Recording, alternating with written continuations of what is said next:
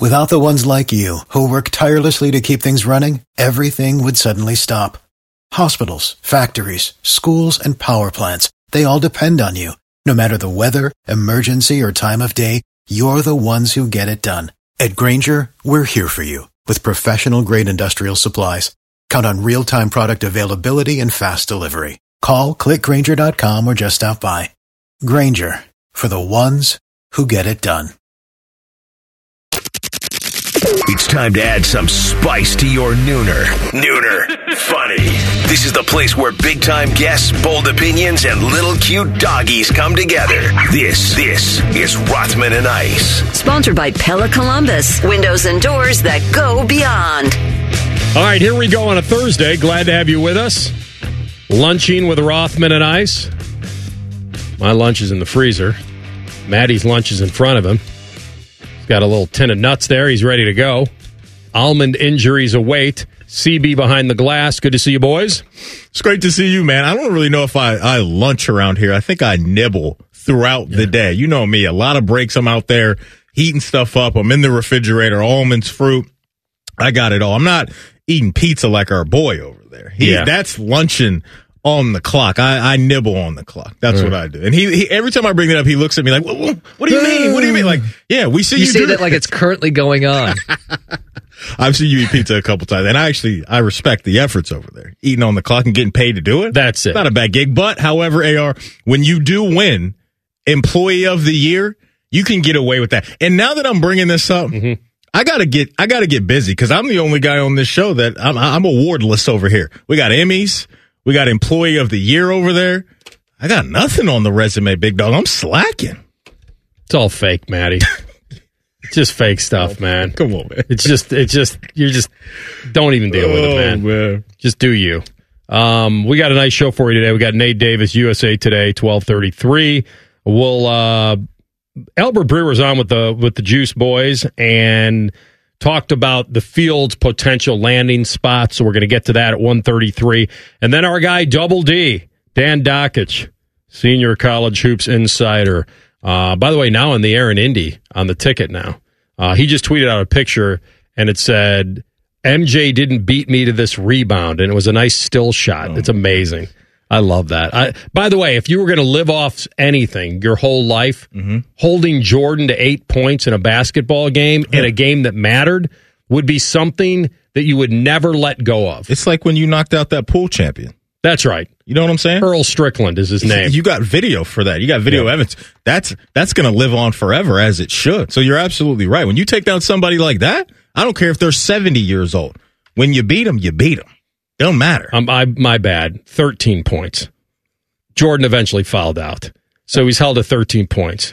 So they couldn't guard Dan, huh? When Indiana upset the number one ranked North Carolina Tar Heels, which turned out to be Jordan's final game in Carolina blue, our boy Dakich held him to 13, a baker's dozen. By the way, when you said the North Carolina, that's one of my favorite intros of all time, when Michael Jordan used to get introduced. Do you know that man's name? I was going to ask you his name, because I know you know. Yes, the man's name is Ray Clay. Yeah, that was classic, man. And Ray Clay, my cousin Barry in Chicago, at the time was getting married, and they paid Ray Clay to do the intros for he and his wife. That's incredible. To enter the wedding party. Incredible. Like that, for me right now as a wrestling fan, if I got married in the near future, I would ask Samantha Irvin to do it. She calls everybody out to the ring and all that. And she's through the roof right now. She's a star in the making with what she does. I can cook up some Samantha Irvin for you, because she just did it on Monday Night Raw with Cody Rhodes. You know you do it.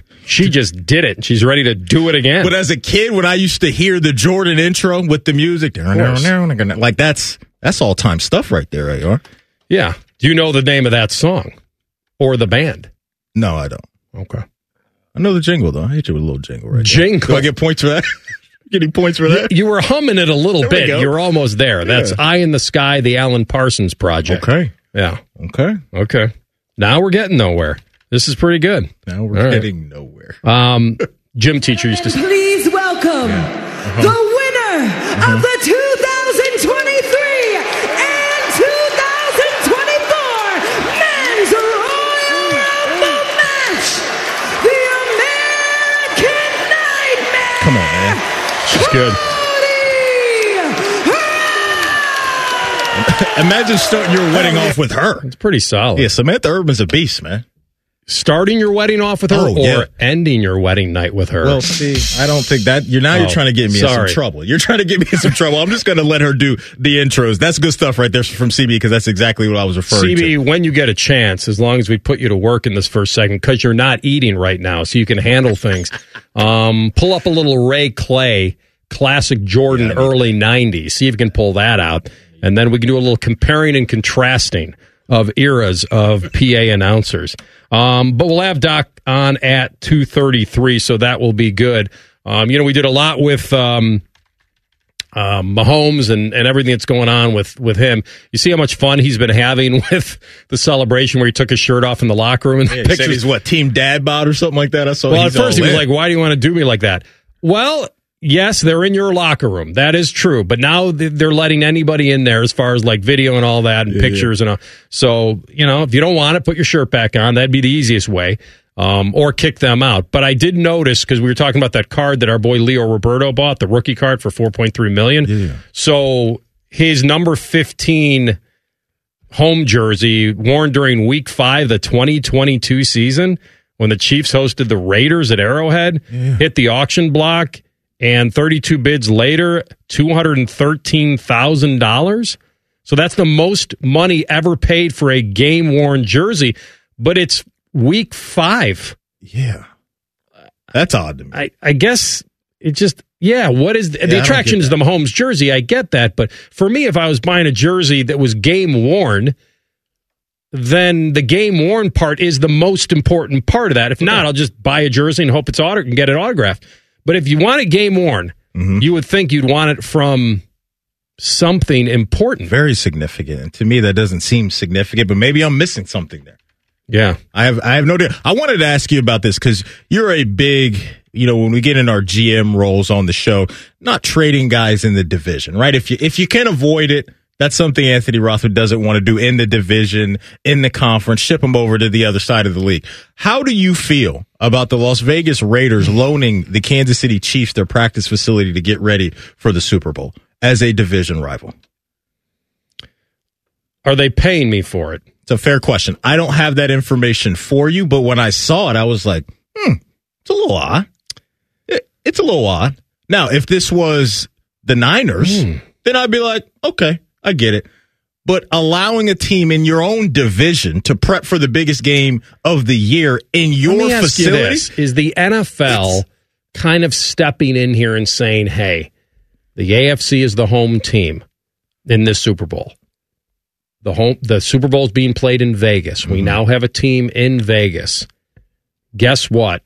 You got to give it up. This is what's been done. This is what happens if you're a host city. I assume other cities have done this before, other teams. And I assume the home team of the Super Bowl gets that home NFL's practice facility. If I'm Antonio Pierce, I'm like, no, they can go practice somewhere else because the Niners are practicing at UNLV. That's what should be happening. Because they're the road team. They should be shipping the Chiefs over to UNLV. Yeah. I don't know. I think it's a little party foul. Out of bounds. I don't think, CB would want my Ravens using the Browns facility to get ready for a major game. All right, here's what I need you to find out. Yeah. How much did Mark Davis rent this practice facility for? And then maybe that might change your deal. Might take me, the rest of the show to find that research out, Big Dog.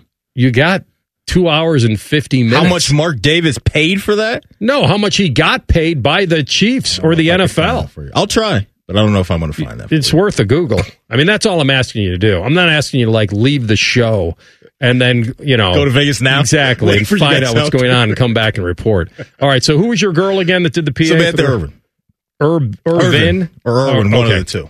Yeah. How much I always hate when people say Kyrie Irving, and things like name, isn't it? Well, no, I mean, I'm sorry. I meant to say Michael Irvin. They say Michael Irving, and sometimes they'll say Julius Irvin. Yeah. We get them all wrong. So that's why I want to make sure we're getting that right. Let me get this right for my girl. This is Samantha Irvin. She's an Irvin. Okay, not an Irving. She's no G on that thing. Perfect. Yep. Maddie, here's your boyhood idol, Ray Clay. Come on.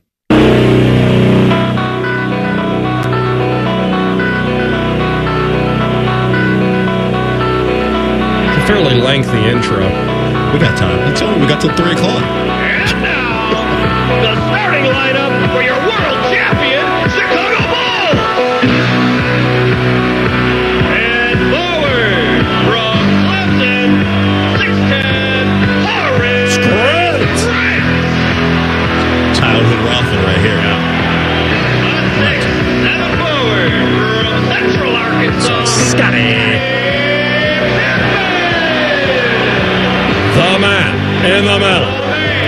in the middle from San Francisco, 7'1", Bill Cartwright.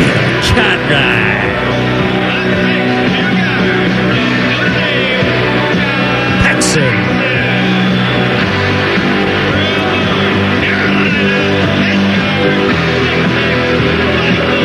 He's getting drowned out.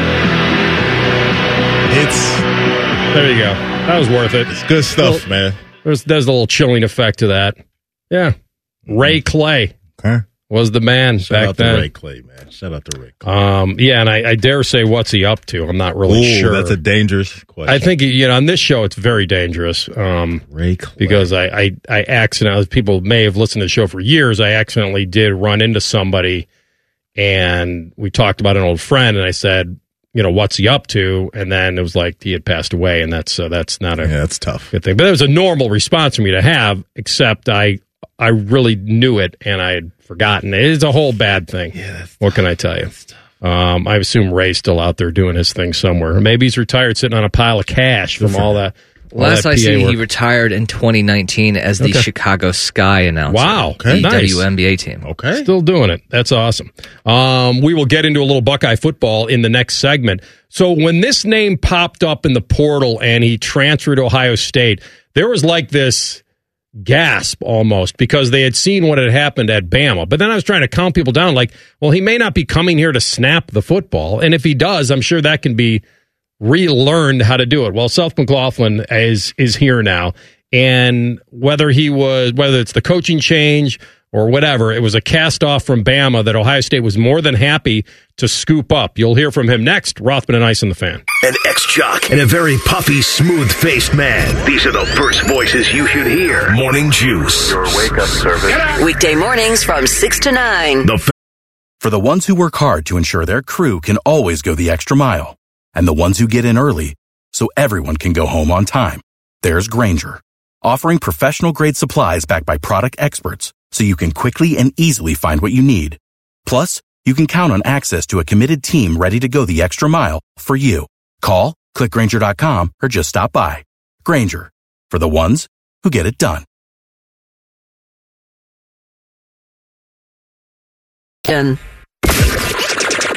You're listening to Rothman and Ice. Sponsored by Pella Columbus. Windows and doors that go beyond. Matty Ice, guess what's coming up next month? I think is it Valentine's Day? That's right. Valentine's Day is around the corner and love is in the air. And there's no sweeter way to celebrate than a gift for your significant other this Valentine's Day. Rich and buttery toffee covered in their delicious chocolate, the famous chocolate bar with Valentine's Day inspired messages, and my personal favorite, the peanut butter bombs. This is the perfect Valentine's Day gift for your significant other. Don't miss your chance to order now. Use the promo code FAN for 20% off your purchase. Visit goodscandy.com. That is goods with an S, candies.com. Goods Candies treats will make this Valentine's Day unforgettable. So hop on over to goodscandies.com because, you want to take care of your significant other. Why not do it this way? That's the place to be. Absolutely.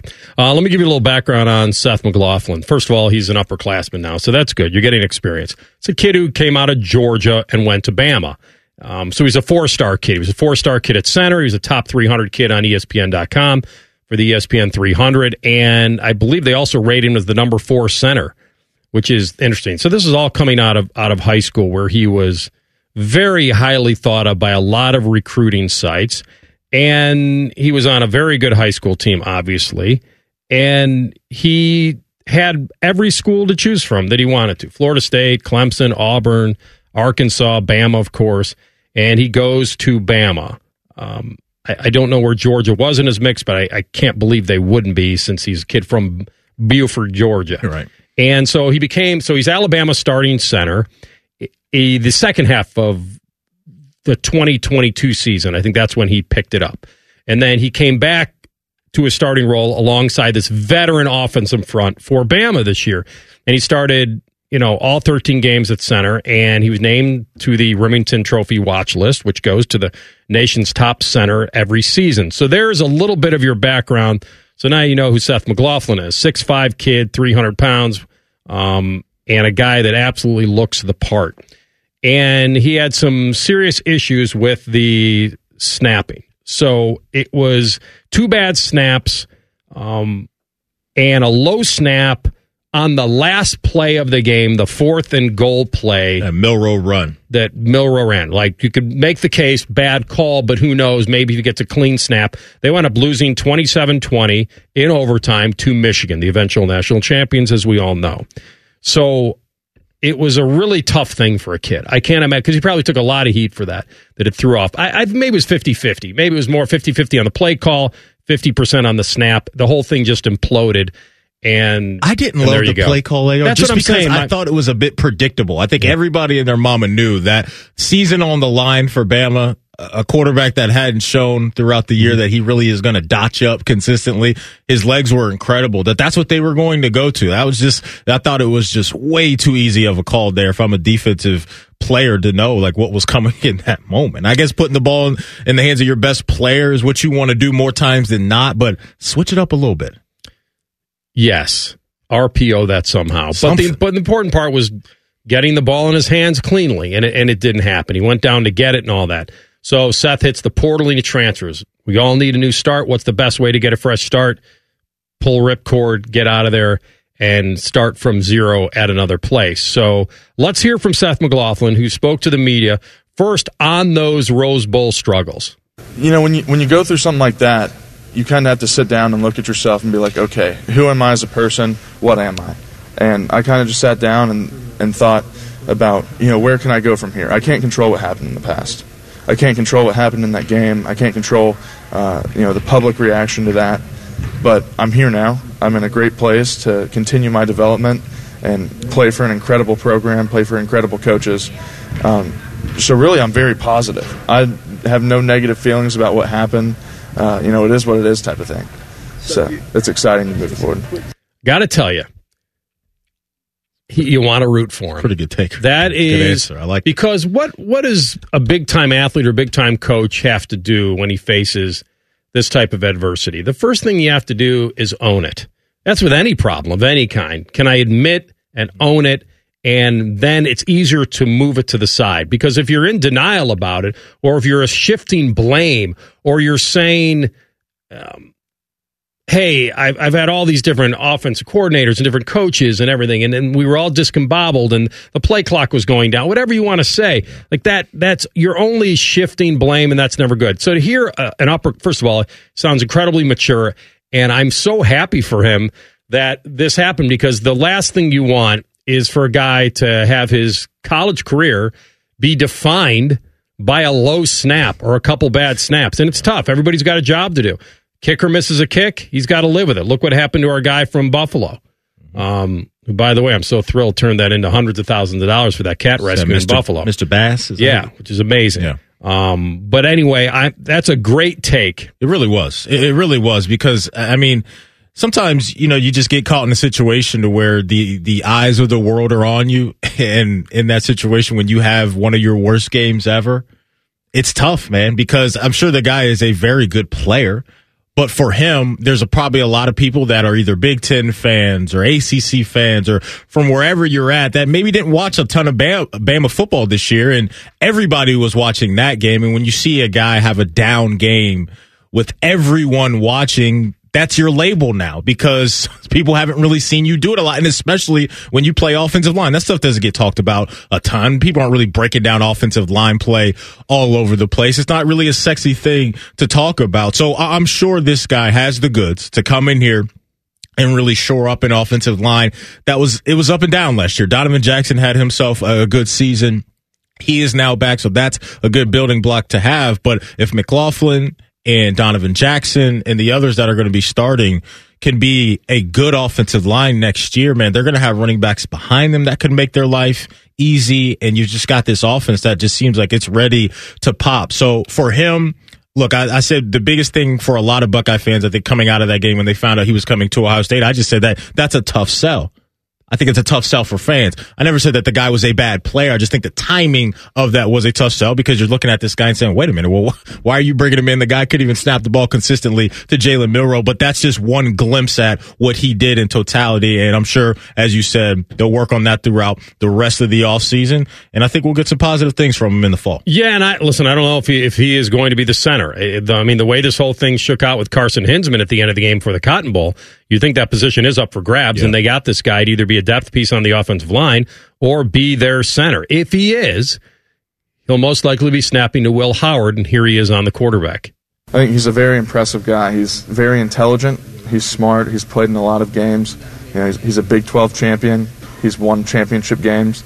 So kind of going and playing with a quarterback that knows how to win games was a super big thing to me because that's my main goal is to win football games in my 5th year. I like this kid. I like him a lot. I think he's going to work really damn hard to become good at his craft or better at his craft. And he's got a new lease on life here at Ohio State.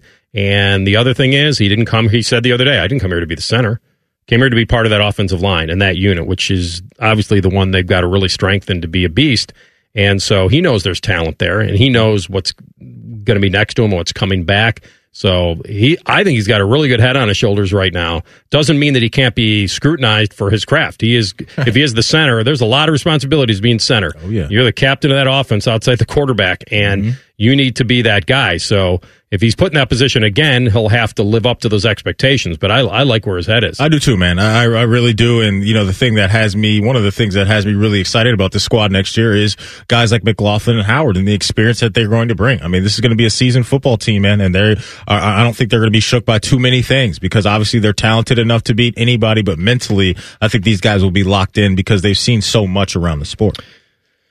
Just feels like that everyone, I know we said this last year, and that's why I want to be careful with this, but, you know, you start stacking L's, and the humility is there, and so how much this thing is set up for them to bounce back, but here's the one thing that will not change, will never change. This is a championship or bust program. It's not to say you can't have a successful season if you don't win it, but we know what they'll be measured against. So this is where they are. So they can talk it. They can feel it. They got to put it into play in the fall. We'll come back with Nate Davis. We'll check in with him on the Super Bowl and what he anticipates in Vegas a week from Sunday. Rothman and Ice in the Fan. A lot of hosts have been on our airways in the past 30 years. Some good, some bad, some really bad. Anyway, sorry for that. The Fan. For the ones who work hard to ensure their crew can always go the extra mile, and the ones who get in early so everyone can go home on time, there's Grainger, offering professional-grade supplies backed by product experts so you can quickly and easily find what you need. Plus, you can count on access to a committed team ready to go the extra mile for you. Call, click Grainger.com, or just stop by. Grainger, for the ones who get it done.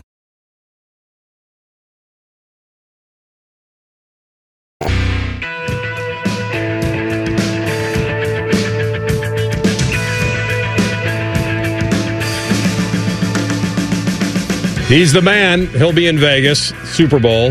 We will be joining Nate Davis there, as we've done in the past. It'll be very good to see my old friend, and it'll be an outstanding affair. Good to have you, Nate. Good to be here. Good to talk to you. Guess what I'm going to try to do on Wednesday next week? Oh, I would imagine you're going to try to go see actually 3 Irishmen and a Dutchman in their current iteration. That is correct. Go see this band that I've been listening to since the 80s. You love them, I love them, and it should be an unforgettable fire for me next Wednesday, hopefully, at the Sphere. You've seen them. You're not going. You'll be working, correct? And you've seen them many times, but is there any pull for you to go to the Sphere next Wednesday? I did do a quick trip out there in October to see it. I think I've got tickets for Friday. I've got to check, but I've got to go back to the... I think I have tickets for Friday. That's a baller statement right there. So you've been inside this sphere that Maddie says is one of the greatest concert venues ever created. It's just a hard question for me because I was predisposed to love the show, but I mean, it was like nothing I'd ever seen before. And Bono has said that the only bands that could really leverage the power of this place. He didn't name check them, but he said REM, Radiohead, and Pearl Jam would be the others that could actually make the Sphere the magic place that it seems to have the potential to be. But yeah, I think it'll probably blow your mind, Anthony. Particularly last time you was when? Never. Oh wow. So wait a minute, I lied. I saw them at what was the concert where they did with all the other band. They did something in Chicago with every one of the bands, and they were there. And I can't think. My mind is a blank right now. I'll pull it out for you later in the interview. All right, so let's get to the big affair, which is the game itself. And you know, Kansas City's an underdog here, and we've brought people on, and I'm asking the surprise meter there on Mahomes getting points again. He has exposed Vegas in this 2 weeks in a row. Will he expose them again? What is it now? 1.5? I think it was last time. 1.5, 2, right in that area. But he is the dog officially. Yeah, I mean, if you line up the rosters and look at it that way, and just the way the teams, you know, their full body of work, I don't think it's that surprising. But if you look at it based on like the last 2 weeks, you know, even just if you want to do the comparison of how the Ravens handled the 49ers, and then the Chiefs go into their place and you know, hold them to 7 points. It's kind of hard to get your head around, but you know, I don't think anyone discounts the fact that the 49ers could win this game. Certainly, I mean they've got a great team. Like I think it's a bit of a coin flip, but you know, I would love to know how the Vegas algorithm works sometimes, or the odd maker algorithms, but. I get it. I mean, you can make the case that the 49ers we're kind of the better team week 1 to 21 or wherever we are now, but I don't know if that really applies for like the last 2 or 3 weeks. So, Nate, after the news today out of Washington, Dan Quinn's going to be their head coach. The head coaching game of musical chairs is complete, and Mike Vrabel, Pete Carroll, and Bill Belichick do not have a seat. So, what do you think is next for those three guys? Do you think all three hop back in next year? Do you think any of those guys retire? Mainly Pete and Bill. Like, where's your head at with three big name head coaches not gonna be roaming the sidelines next year? Yeah, I mean, I think I'm real curious about Vrabel, just because you know he's obviously a younger guy. You know, would he, you know, could he would he be interested, for instance, in taking a coordinator role or assistant head coach role in a place like New England or elsewhere? You know, I don't know if that'd be the best thing for Gerard Mayo, but you would think somebody like that would be in demand. And I mean, you know, you guys know, I mean, Vrabel worked. I think on Urban Meyer's staff, it was certainly on Ohio State staff years ago. But I think there's also something to be said that it's not the worst thing in the world to just take the year off completely, or take the year and then take a media opportunity and use that as a way to get around the league, see other teams, other coaches, other players, and kind of maybe get a better idea of what you want to do next, or maybe places you might want to go or don't want to go. But yeah, I'll be curious how that all pans out. I mean, I'm also kind of, you know, curious how teams view great head coaches that are in their 70s, and you know, Pete Carroll is still employed by the Seahawks, so he got a bit of a soft landing, getting kicked upstairs. But I'll be interested to see how in demand those guys are next year, particularly since you're going to have, you know, Ben Johnson's probably going to be back at the top of the list a year from now, but. I mean, man, it's hard to think that Bill Belichick is going to get another job at some point, but I'm just, you know, I tend to think he might be one that takes a media job somewhere, just as a tour of the league for 2024. Talking with Nate Davis, NFL reporter, columnist for the USA Today here on the Bryant Heating Cooling Systems Fangast Hotline. The Bears' decision with Justin Fields, do you think it's pretty much cemented that they're going to take Caleb Williams and then try to ship him off and get what they can for him? Yeah, I mean, I don't. Probably nothing is cemented at this point. I mean, the Bears did their due diligence last year. On Bryce Young. I mean, they were basically in the same spot a year ago. But yeah, I think all the tea leaves point towards them probably taking Caleb Williams, including the fact that they hired Shane Waldron as their offensive coordinator, who has been working with guys like Matt Stafford, I think Jared Goff, Smith the last couple of years. And the Bears also, interviewed Greg Roman, who obviously famously was with Lamar Jackson for so many years, but they decided not to go in that direction. And I thought, the Greg Roman would probably be more of a signal that they were going to stick with Justin Fields. So I think they're probably going with Caleb Williams. Justin Fields is a more proven NFL quarterback, as we all know at this point, but I think for teams, and we saw this happen with Sam Darnold and others. I think the opportunity to feel like you're getting at least an equal quarterback, maybe a better one in Caleb Williams, certainly from a passing standpoint, and then being able to reset the contract and control it for 6 years, and then pour all of your money into the rest of the roster is really a good formula for winning a Super Bowl. And I think that's going to be hard to resist if you're the Bears. So the Cowboys are at a point where they have to make a decision on their quarterback and Dak Prescott and whether or not they're going to extend him. Nate, is that a no-brainer, or you kind of reach some pause when it comes to the thought of giving him more years and big-time money? Yeah, that's a great question. I mean, I think he's under contract, I believe, for one more year, but I think the Cowboys are also in a position where their cap situation is not in the best spot right now. So I would think probably, Dak, as we all saw, had a fantastic year, but the Cowboys are $20 million over the cap right now.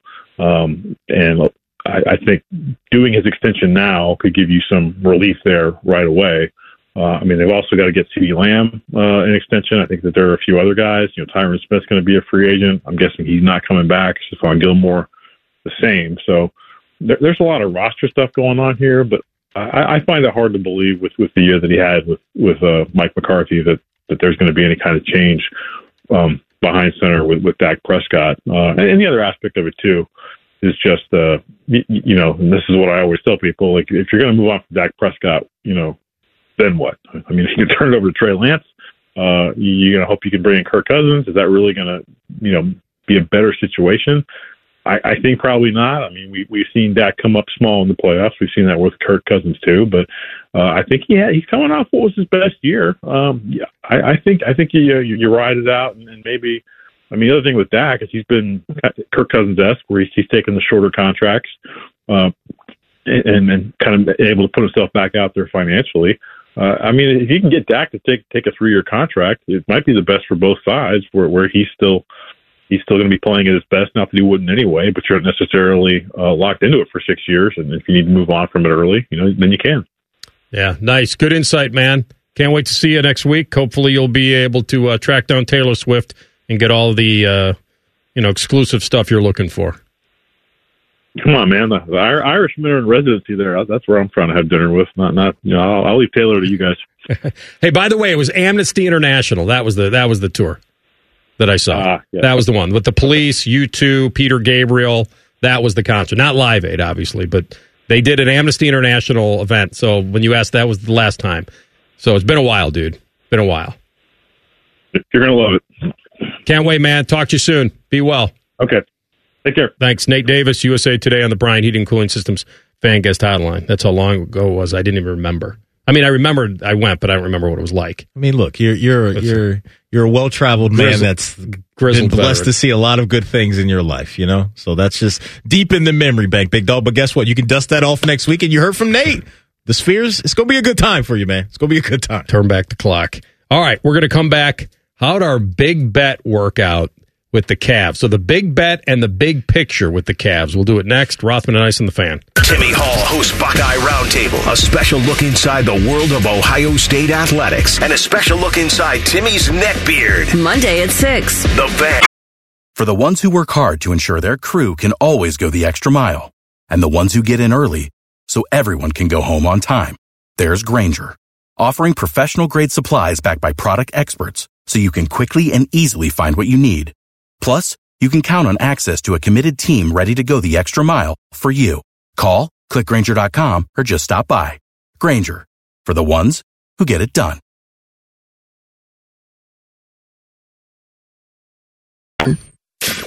True to his name, Matty Ice wears a winter coat in the middle of summer.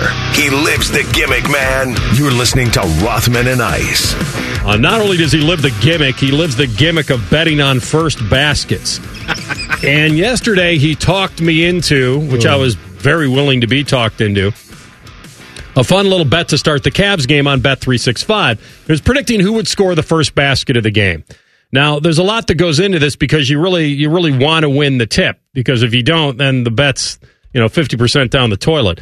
Well, the good news is Jared Allen did get the tip, and Evan Mobley got the ball. I told you Jared Allen, a.k.a. the undercover brother, was going to win the tip. So I at least got to that. The one thing you did is you got me locked into the start of a Cavs game that I didn't think you would. I was just glued to the start of this game. Good game. Because, and I, by the way, I wanted to go full roulette and blanket the board, and I went with your Garland pick because it was 9-1. Yeah. And then we talked into a secondary guy, which I think was Donovan Mitchell. I think it was 4 or 5-1. So guess what's going to happen here? They get the tip, and you did mention Strus for a second, and I think it was like 8-1. I thought about him. Strus goes, I think he got baseline, and I think he jacks up a 20-footer or whatever and misses. Good news is Cavs get the rebound. Mm-hmm. First basket still available. Yeah. And what happens? They dump it into Mobley, and then he misses a bunny. Misses a little bunny. That would have lost the bet for me anyway, but here's the good news. Yeah. Him missing and it not being my guy keeps the bet alive. Question. So I'm really thrilled he missed. We go down the court, and now I just need the Pistons to miss, and we get another shot at this. And what happened? Cade Cunningham, I think, went baseline and got an easy reverse layup or something. Little 2-point shot. That was easy money there. So listen, I let you down yesterday. I got you halfway there with predicting Jared Allen was going to win the tip. But I didn't bet on that. You didn't. I did, but we didn't come through on the first basket of the night. So guess what we're going to do today? We're going to double down because the Cavs, again, really drain the account on these prop bets. They're in Memphis tonight. Shout out to our guy, Scooty Penn, who's still an assistant coach for them. But I got some odds tonight, my friend, for the first basket. The leader in the clubhouse is actually not a Cav tonight. It's Jaren Jackson Jr., the reigning defensive player of the year. After that, you do get Donovan Mitchell, Jared Allen, Evan Mobley, and Darren Garland in a row. So you got 4 Cavs in a row. Plus 450 for Donovan, plus 550 for Jared Allen, plus 700 for Evan Mobley. And if you want to roll with my guy again today, a Vandy boy, shout out to J. Lou, we can get Darius Garland at plus 850. The way they were talking about him before the game, I was upset that I didn't put more on him. Because I almost felt like, wow, he's back there at home. Here's the difference. They're not at home for this one. They're not. So the feeding him and giving that good vibe, which they didn't anyway, is not there. So we're going back to Darius Garland at 8.5 to 1? I'm actually going to go with Donovan Mitchell tonight. Well, then you just guarantee that Garland would score the first basket. I'm going with Donovan Mitchell. If you want to go, actually, we could flip it today. How about you roll with Garland at plus 850, and I'll go with Donovan Mitchell. How about I just keep betting Garland every game for the rest of the year to score the first basket, and when I finally get one, it'll be 1 out of like 30. Isn't that what we all do betting anyway? I think that's what we all do betting anyway. So I'm going to roll with Donovan at plus 450. AR is going to hop on Darius Garland train today at plus 850. If you guys want to roll with us, you can do so by signing up at oh.bet365.com because whatever the sport, whatever the moment, it's never ordinary at Bet365. And may the odds be ever in your favor. Tell you what, man, this Cavs team, they really fought through some tough times. And now here they are. In the 4 seed in the East, but not just the 4 seed. You're only a game and a half back of the Milwaukee Bucks in the 2 seed. And like JB Bickerstaff, what he's done as a coach, I mean, you talk about not just any players going down, but you had to weather the storm of Allen and Mobley and Garland. And to be where they are right now, it's just been a tremendous job of coaching by JB, in my opinion. So here's what I've noticed as a casual fan of regular season NBA, because you know how much I love the playoffs, but there's just so much going on that I lean more towards the puck, and obviously you lean more towards the hoops. College, obviously, we're all into when it comes to March Madness. But anybody that actually sat and watched Cleveland play basketball last year in the playoffs saw them just get destroyed on the glass, like by then. And the Knicks they just beat them up. They out-rebounded. I looked back at the stats. They out-rebounded the Cavs by an average of 8 boards a game. Now, you got Allen and Mobley, and they were pretty active, I thought. And you had a pretty competent backup center. And the Cavs just had issues, I thought, with their bench. And it was the depth at center and all that. But when I watched their rebounding, I thought that was the glaring issue on why they got swept out of there in the first round really quickly. Yeah. And so they didn't have enough quality big men, I think, to do what you pay them to do. Get in there, be physical, and clean the glass. And so I'm going to ask you, because I just looked up the stats this year, because I had not looked. I want to see, where is this team rebounding this year? And I believe they're top 5. Wouldn't surprise me. 6. I'd love to know exactly where they are, but that wouldn't surprise me, AR. And I'm so glad you brought up that Knicks test, because that was real. It was embarrassing. Jared Allen talked about the lights were too bright and all that. Physically, they just got dominated by Hartenstein and all of those guys. But this year, you flip the page, and they're a different team, and especially on the offensive side of the ball. And I know CB's loving what Sam Merrill's bringing to the table. That's his guy. Now they got a couple snipers, right? That was a big deal. Go get Niang. Go get Max Strus. Now you got Sam Merrill, who developed into a nice role player for them since we turned the page into 2024. And defensively, they're one of the best teams in the league this year. So there's a lot to like, but I know for a lot of people, there's a little bit of that. Yeah, but what are you going to do in the playoff type of vibe? But where we are right now, this is exactly what you want, is these guys have recovered from that beatdown of last year in the postseason, and they're right there in the thick of things in the Eastern Conference. And I don't think they're going to drop at all. They're too talented. They're too deep, and they're great on the defensive end. This is not going to fall apart. This Cavs team is legit. Can they take out Boston, Milwaukee? There's not a lot of teams that can do that around the league. They got Hall of Fame talent all up and down those rosters, but as far as the other contenders in the East, they are right there with everybody else. The Tristan Thompson stuff came out of nowhere. Yeah, that was a little wacky. We started talking about backup center, the big men, and what you need there. I mean, the fact that he got suspended 25 games for drug policy, positive tests for him, is a big deal. That keeps him out of the rotation. That keeps him off the floor for 2 months. And he tested positive for a growth hormone. Too many letters and numbers to list here. It's commonly used amongst guys that want to get bigger. Just weightlifters, bodybuilders. Let's increase muscle mass, and he gets to serve his suspension now. The good news is they're winning. And how's Damian Jones doing? As far as he had a big game against Milwaukee. He's not doing much. He's not a guy that really gets in there. He would give them some rebounding. He's not really in there that much. He's not soaking up too many minutes, but they do have good depth. They are. I mean, you can go 7, 8, 9 deep right now and get some pretty good minutes from a lot of guys, man. It's a great thing to have, especially throughout the regular season. 7th in rebounding right now. Yeah, man. In the NBA. They're good, man. They're really good. And that was the big thing that I was looking at from last year to this year. All right, we'll take a break. SportsCenter update here, top of the hour. Cam Newton is pumping some narrative on his podcast, and I guess he's going to join the Dunk on Mr. Irrelevant crowd. You'll hear it next. Rothman and Ice in the Fan. The sound of Paul Keels calling a Buckeye game is erotic. Oh, yes. Your home of the Buckeyes, the Fan, Ohio sports destination. Without the ones like you, who work tirelessly to keep things running, everything would suddenly stop. Hospitals, factories, schools, and power plants, they all depend on you. No matter the weather, emergency, or time of day, you're the ones who get it done. At Grainger, we're here for you with professional-grade industrial supplies. Count on real-time product availability and fast delivery. Call, click Grainger.com, or just stop by. Grainger, for the ones who get it done. Dog friendly. And if you ain't down with that, this is Rothman and Ice. I don't understand, Ice, why it even needs to be said that Brock Purdy isn't the greatest quarterback that's ever put on a helmet. Like, I don't understand why, and maybe we're just in an era where, everything has to be ranked and everything has to be discussed. And you and I love it because we do it every day.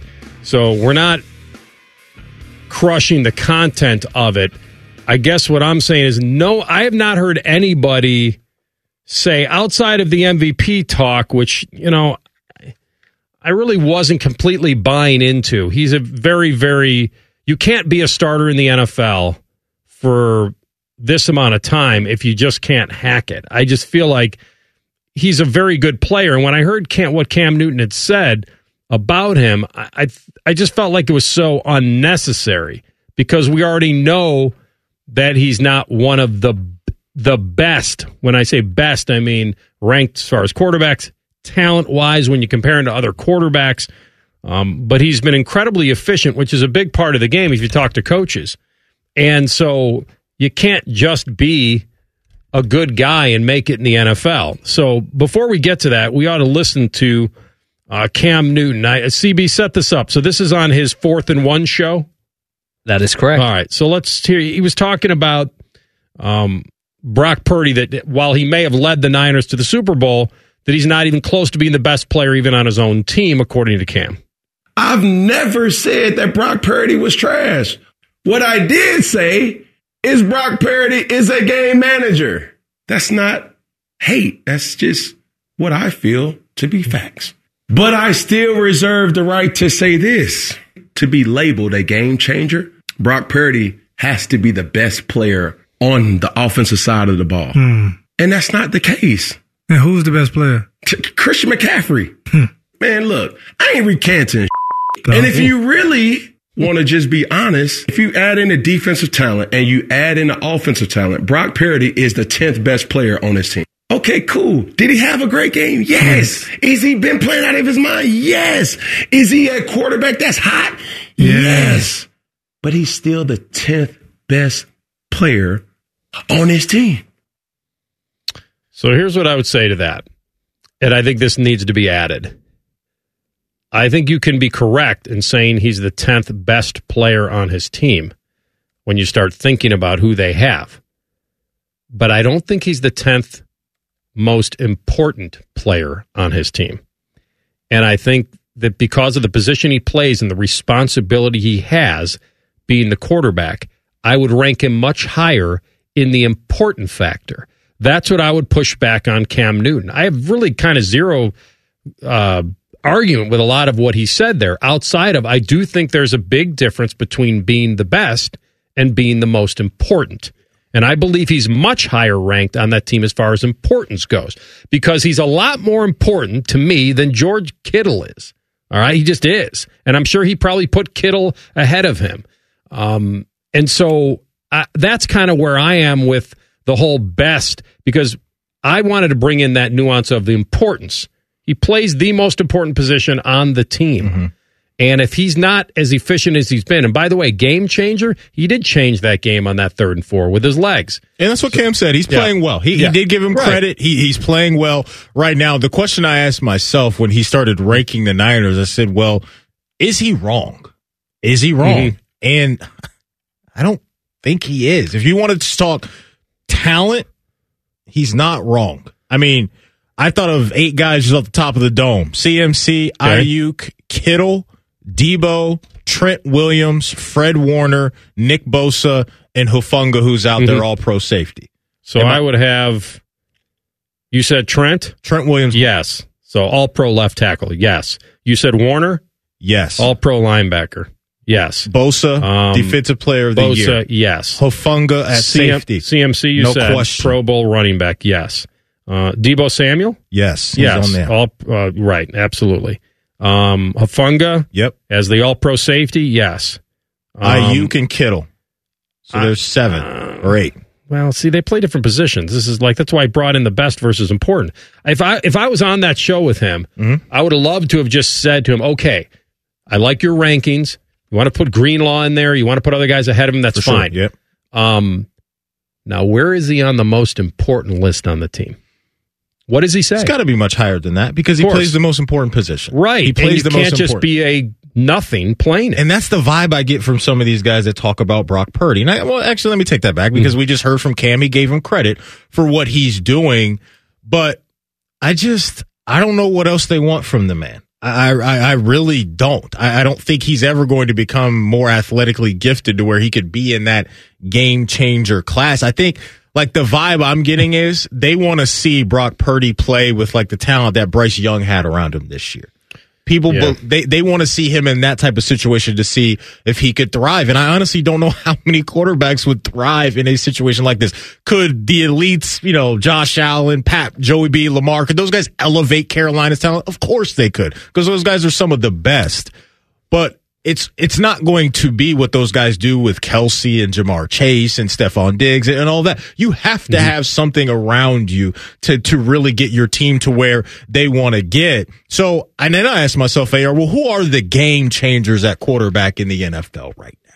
Who are the game changers according to Cam Newton's definition of a game changer?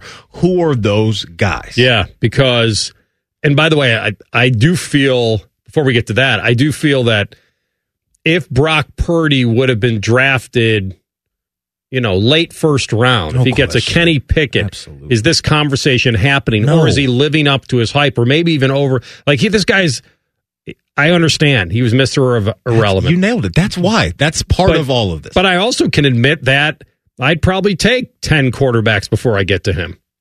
I can admit that. If you and I were starting a team tomorrow and they gave us any quarterbacks to choose from, how many do we take before we get to Purdy? You probably are right around the number I would be at. I mean, I'd say at least Pat, Lamar, Josh Allen, Joey B, Herbert. Is that 4? Now 5? Yeah, I mean, we're already at 5. All right, who did you say again? Sorry, I got a little Mel Kiper on right there. My bad. Yeah. Pat, Lamar, Josh Allen, Joe Burrow. So there's 4, and I'll add Herbert to that. Let's add Herbert. There's 5. I think you can add. Stroud. No question. Okay. No question. 6. Would you add Goff? Yes. That's 7. Dak. Yes. Stafford. 8. Stafford 9. Well, the difference with Stafford, age, if we have to win a game tomorrow, yes. Age-wise, I don't know if I would. I mean, he's towards the end of his career. If you and I are starting a team, I'd rather have Purdy than Stafford. Well, I'll say for now, though, let's put a 3-year window on this thing. We'll put a 3-year window. Trevor Lawrence. I love T-Law. That's 10, I think. Did we say Jalen Hurts? We did not say Jalen Hurts. So you would take him before Purdy. I think I can talk you into Jordan Love after what you've seen from him. Huh? No? Yeah, probably. By the way, that's what I was going to say. I think what Stroud and Love have done this year have almost put more onus on Purdy because they had less and they did a lot with less and they know he's got everything. Yeah. And so he's also the victim of his own success. He's that guy, and he's on that team. Yeah, if we pick up Brock Purdy and drop him on the Seahawks, good weapons, decent team. Are they in the Super Bowl?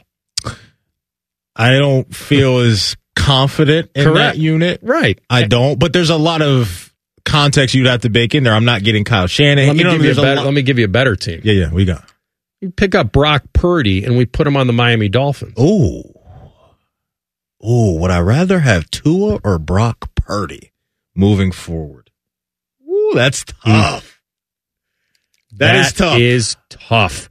Ooh. And by the way, Tua made it through the year.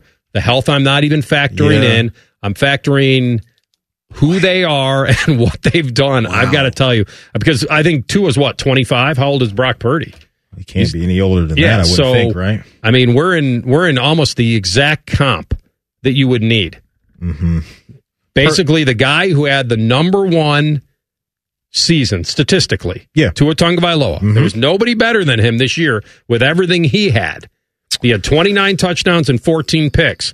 Purdy had 31 touchdowns and 11 picks. So more touchdowns, less picks, and he threw it at exactly the same rate, 69.4 to 69.3. One guy threw for 42.80, the other guy threw for 46.24. Because he had Tyreek Hill. I would still roll with Tua, but I don't love my I'm actually surprised to hear you say that because I know you're a big Purdy guy. And Tua is right in that category of me of take him or leave him. I am very close. I know they're going to have to probably pay him because that's what the NFL does, and he's been efficient enough. You can't lead the league in passing yards and then say we're going to pass on you. No. It's probably not going to happen. But I'm still rolling with Tua. That's who I'm rolling with. Let me throw this one at you. Actually, I'll only throw this at CB. You get a clean slate tomorrow. You want Brock Purdy or Deshaun Watson? Oh, wow. This is going to be tough. I mean, it's easy for me. I think Purdy's a system of Shanahan's, or part of his success is part of Shanahan's system. So I think I would take Watson for now. So I also agree with him on we have to add that Shanahan effect 100%. in that coaching. 100%. Listen, sometimes timing in life is perfect, and you don't have to be the best, but you have to live up to the importance factor, and that's what he's done. You cannot fake your way into 42-80. No. You just can't do it. I don't think you can. No. I mean, yes, he has Ayuk. Yes, he has Debo. Yes, he has CMC who dumps off. He gets yards after catch. And like I said, he's made mistakes like every quarterback does, but he's also still playing when Allen, Dak, Goff, and Tua, and Jordan Love, and C.J. Stroud, and Baker Mayfield, and Trevor Lawrence, and Matt, they're all watching him. Oh, he threw another name in there, CB. Baker. Interesting. I wouldn't take Baker over Purdy. I don't believe I would. See, I don't think I'd. No, you kind of remembering what Mr. I'm Feeling Dangerous. I'm Feeling Dangerous did this year. Older, yeah. No, I think he just caught up. Like, that's the beauty of this, by the way, is that the fact that we are comparing the guy who was picked last to a guy that was picked first. That's the story. By the way, that's the story. Mm-hmm.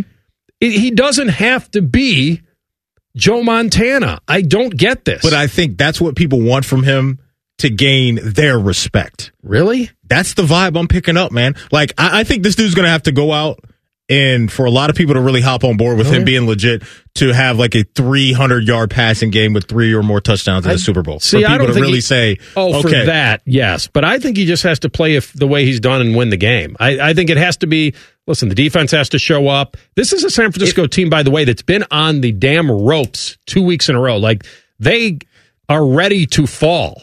But now that they're in the big game and against Mahomes, that's what scares me the most, is they've been so ready to fall. Yeah. And no one can throw the knockout, and now it's Patrick Mahomes. Like, we were asking Jordan Love to throw the knockout. That one drive when they were up 4 with the ball, 30-some-odd yard line, you get points there. I was texting my boy Paul, Whiskey Paul. Whiskey Paul, I'm like, you get points here, it's over. You are in the NFC title game. You are going, pack your bags for day trois. By the way, weren't they there on Thanksgiving? Didn't the Packers play the Lions in Detroit on Thanksgiving? That sounds right. They would have gone back. Yeah. Tough. I just think if when you said real quick, because I know we got to hit a break, you said if Purdy continues to do the same thing he's done all year in the Super Bowl, that's still not going to be good enough for people. It's not. He's got to be the reason, and people don't think he's the reason. Well, here's the reason he could be. Don't mess it up. And then Cam will be right. He's a game manager, but guess what? He'd be a game manager with a Lombardi as Mr. Irrelevant. Exactly. And go ahead, laugh all the way to the bank. I think it's a great story.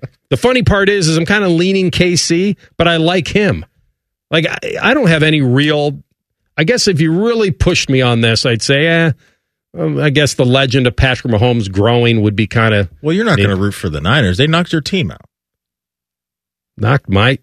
You know? Come on. I was like, wait a minute. We beat them, I thought. I was like... I mean, we beat them without certain players. I don't think we had JJ when we beat him.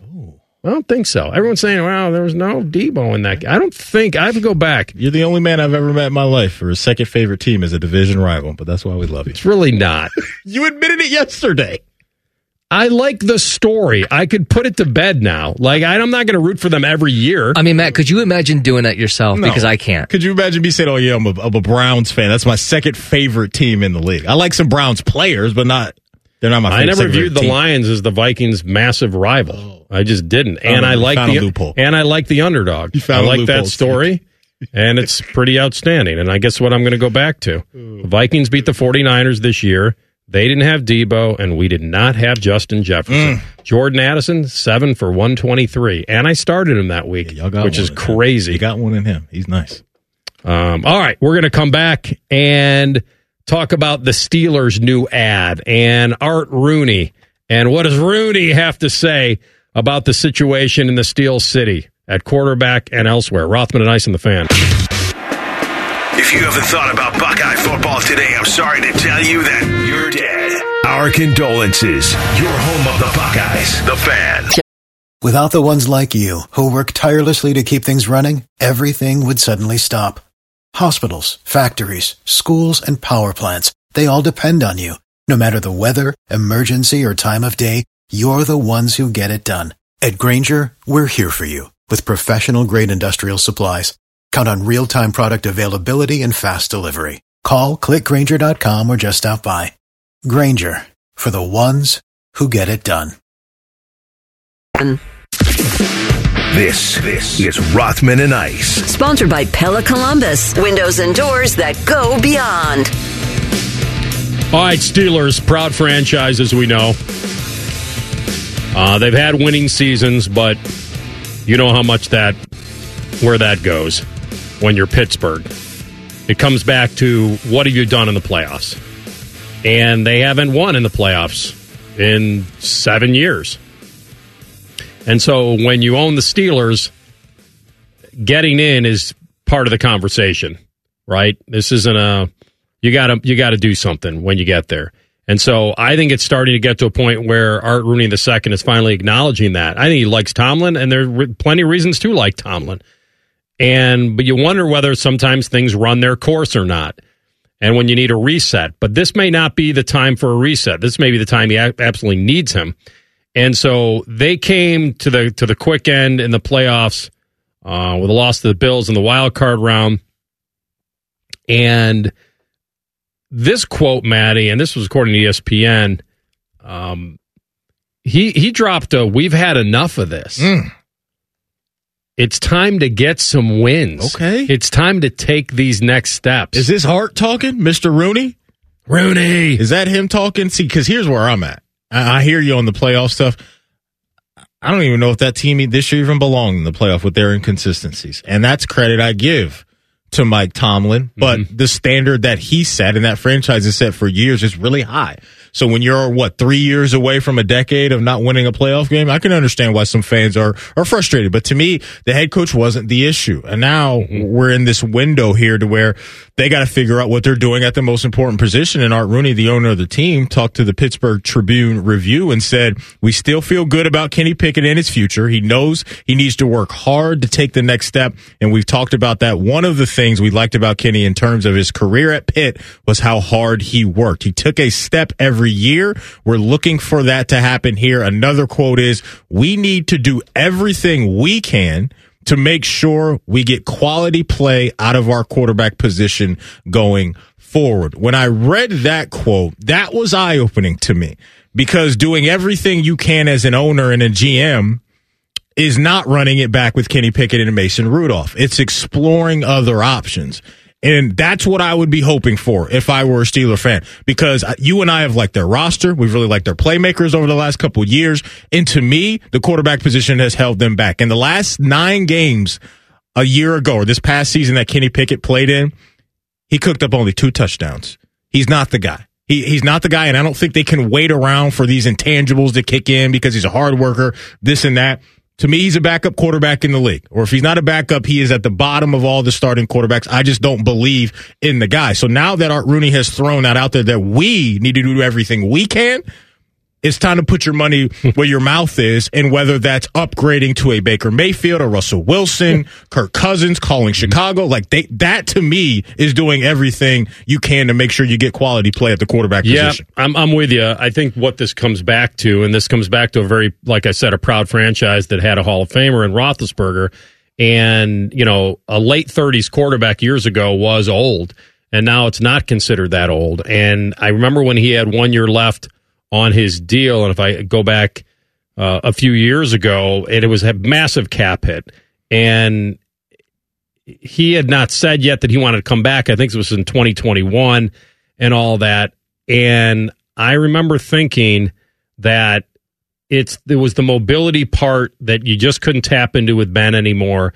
And if you looked at the quarterbacks that are in the division with Lamar and Joe Burrow, and that was when CB had Baker, they all could move. They all could run. You know how big I am on just the mobility part of that. It's so different now. I mean, the only guy you come back to, if you keep coming back to Tom Brady, then you're coming back to maybe the greatest to ever lace him up. Yeah. And by the way, he could actually move a little bit. But yeah, I think that maybe they let him, that Ben hung on too long. And it's very tough to say goodbye to a guy like that or force him into retirement. The Packers had a hell of a time trying to deal with Favre in that. And so they finally had to go. Now, Pittsburgh didn't have an Aaron Rodgers sitting there waiting to put in. And then the Packers again had Jordan Love, who obviously they believed in. And so I think I'm sitting here with the Steelers thinking that they're in just a really tough spot because of where they were. It's like sometimes you have to admit where you are as a franchise. They're going to have a real problem because they're the Pittsburgh Steelers. But I'll give you a perfect example in their same state with the Flyers right now. And so Torts goes in there, and that team should not be where they are. Okay, they're overachieving this year. The last thing they want to do is win.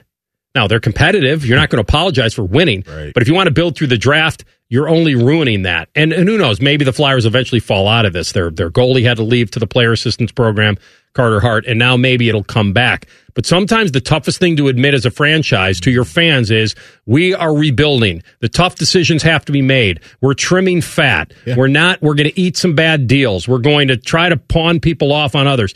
No franchise wants to tell that to their fans, especially Steeler fans. Yeah. Imagine trying to admit to them, hey, we need to take a step back. So what are they doing? They're winning, they're not advancing, and they're not going anywhere. It's a very tough place to be. And that's why they need an upgrade. That's why they need an upgrade. If you want to keep trying to win, yeah. I think if they get that upgrade, they're ready to go, man. I think they're absolutely ready to go. We'll see what Arthur Smith's going to bring to the table as an offensive coordinator. Something else for us to monitor throughout the offseason is whether or not they're going to hit Tomlin with an extension. Oh, they will. He likes him. Okay. Rooney? I mean, he likes him. I guess I'm surprised that it's taken this long, considering that he committed to the 2024 season weeks ago now. So why isn't that done? I don't know how long of an extension it'll be, but I guarantee he's going to. Okay. Shefty's basically said it to us as well. Oh. But that quote that I read you about it, hey, it's time. I think there's a new set of. And here's why I'm bringing that up, because Art Rooney's going to sit back now and say, well, wait a minute. Bill Belichick didn't get hired. Mike Vrabel didn't get hired. Pete Carroll didn't get hired. Do you automatically jump at that? I love Mike Tomlin.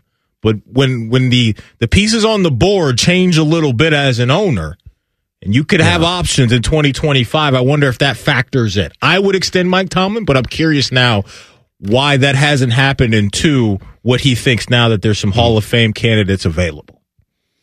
Matty, you make me make a phone call to Edward Rooney? The Matt could squash my you-know-what into oblivion. Anything? No. Free lunch for both you guys, either one of you guys. You make me make a phone call to Edward Rooney? No. All right. I get away with another one. Another freebie. Another one. Can we get the movie? Ferris Bueller's Day Off. Albert Breer coming up, MMQB. Justin Fields, speaking about maybe cutting bait and answering some very tough questions. The Bears have one here. We'll hear from him next. Rothman and Ice and the Fan. We know everything about you. We know you love the Buckeyes. We know you love the Jackets. We know you're wearing a red shirt. Just freak the hell out of someone. Without the ones like you, who work tirelessly to keep things running, everything would suddenly stop. Hospitals, factories, schools, and power plants, they all depend on you. No matter the weather, emergency, or time of day, you're the ones who get it done. At Grainger, we're here for you with professional-grade industrial supplies. Count on real-time product availability and fast delivery. Call, clickgrainger.com, or just stop by. Grainger, for the ones who get it done. No one funks up the work microwave like these two. Fish again? You're listening to Rothman and Ice. All right, welcome back in. We'll get some clips from Albert Breer from the MMQB here in moments. It does feel to me that the Bears are in a position here where they have really the best of all worlds, where they could. The only thing that is worrisome is if Caleb turns out to be not as good as Justin, and I don't know if there's real fear in that, and no one can predict injuries and all that, then, all right, then you made a drastic error, especially if Justin Fields turns out to be a really good quarterback, really just a really talented, dynamic quarterback. If he can get that arm going to follow his legs, which it looks like he's on his way to doing, and he gets into a better situation with more weapons. I mean, think about this. If he's tough to defend without weapons. Like, I mean, listen, I faced him in fantasy a million times, and I'm like, you got to be kidding me. Well, you know exactly what they're going to do, and you still can't defend it? Like, I'm ready to, like, break a TV or two. These guys are, they're legit, AR. These guys are one-of-one human beings out there. So, listen, man, I really like him. I really like him. So you wouldn't make the move? Because it feels like I'm feeling like I would. And your main reason, let me guess, it's the financials. Is that the main reason Don't know why? if I'd commit that amount of money to Justin Fields right now. What about just picking up the fifth-year option? Trading the picks, getting your cabinet full of some good draft assets for the future. Does that not work for you either? It's not bad. Yeah. It's not bad. Mm-hmm. It's just you got to decide whether you want to reset financially completely. I think that's what they're going to do. That's what my gut is telling me.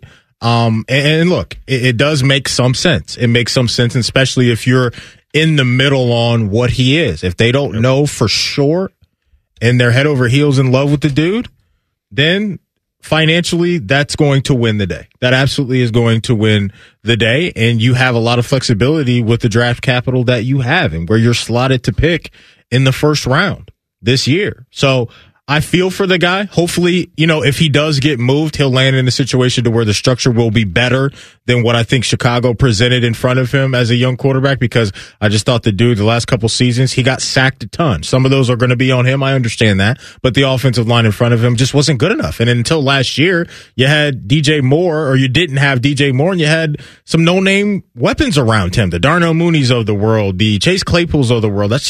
That's not good enough in the NFL. So now, unfortunately, I think he is going to be the guy that had to get the franchise through the mud, and then the next guy is going to be able to have a clean slate in front of him with really good playmakers around him and all of that good stuff. So that's why I feel for Justice, because he got the worst end of this deal. Probably so. Yeah, I mean, he has certainly gotten better as a passer, what I've seen in his short time in the NFL. And he started escaping pressure in my mind while still hanging on to a passer's mentality. Because when guys bolt the pocket, it's usually a go. And you see some of the really good ones, Burrow, guys that keep their eyes up, guys that you've watched it with Mahomes. You've seen it with guys that, you still have to respect their ability to pass the football, even when they escape the pocket. And with Fields, I didn't notice that as much. The other thing I noticed is that in crunch time, fourth quarter stuff, he wasn't very efficient. Now, that could be game script stuff. He could be throwing into tighter windows. I haven't looked at every piece of highlight, but he really, when you look at the rankings, and I did bring up the rankings of quarterbacks who threw at least 50 passes in the fourth quarter. Yeah. And he's 39th in passer rating. So great. Only Bailey Zappi was worse. And he also ranked 28th in yards, and he was tied for 26th in TDs, and he had the third most interceptions in the fourth quarter. Okay, you can get better at that. That's game management. Like I said, game script. If you're trailing and you got to throw the football, you're putting the ball in harm's way. So for guys that are able to eat clock and hand off and manage. So I'm not all into the analytics, as you know. I just wanted to give that to you, that, 31 quarterbacks threw at least 20 passes this season when they were trailing with 4 minutes or less remaining in the game, and Fields was still 29th in passer rating. It was 28th in completion percentage. And he was tied with Jordan Love and Aiden O'Connell for the most interceptions in those moments. Sometimes it's like I said, you've got to take chances, and he has. So where he is to elevate his game in the gotta have it moments, it might be great for him to go to Atlanta or somewhere like that, where you got to respect so much more about the team besides him. Let's hear from Albert Breer on what he thinks the Bears will do with Fields. Likelihood right now is that they spend the next 6 weeks looking at different trade options with him, and I think the process of gauging his value has already begun. And I don't think this is necessarily just a straight line, Justin versus Caleb Williams' decision. It's the contract. Obviously, they've got one more year of financial control with Justin, where they'd have 4 with Caleb, and and then the high end potential that Caleb has is certainly a big piece of it too. I think there is a future for Justin in the league, though, and I do think that there's going to be some trade value for him. Maybe a day 2 pick and something else. You just hope that Justin gets some runway somewhere else. Because I will say this: they've gone through as they went through their offensive coordinator interviews, as the Bears did. They talked to different coaches about their quarterback situation. Matt Eberflus, their head coach, was defensive of Justin and did say good things about him. So here's the thing. I think he's talented enough and tantalizing enough for certain teams that the Bears could try to maybe get a bidding war going a little bit and maybe get to a first rounder for him. I don't know if he will. He just said day 2 pick. But what if you get multiple teams interested in him? Mm-hmm. Then all of a sudden, maybe we inch into that the price is going up on him. Yeah, no question. Yesterday's price is not today's price, as Fat Joe told us. Hey, look, I think he absolutely is a fit for two teams for me right now. You just mentioned one of them.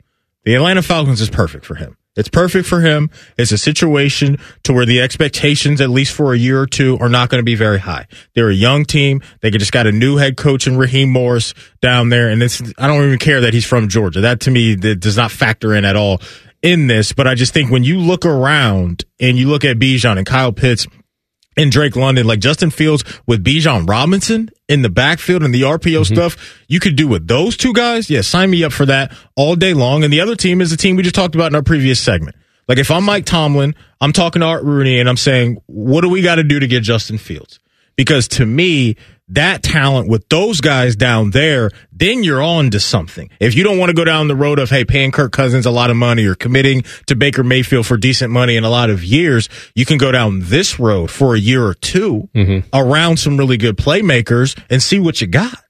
So I like the Steelers, but I also know that that's an organization that knows the value of first-round picks, and they have. And I think they'll want – are they 20th overall? Is that what they'll be?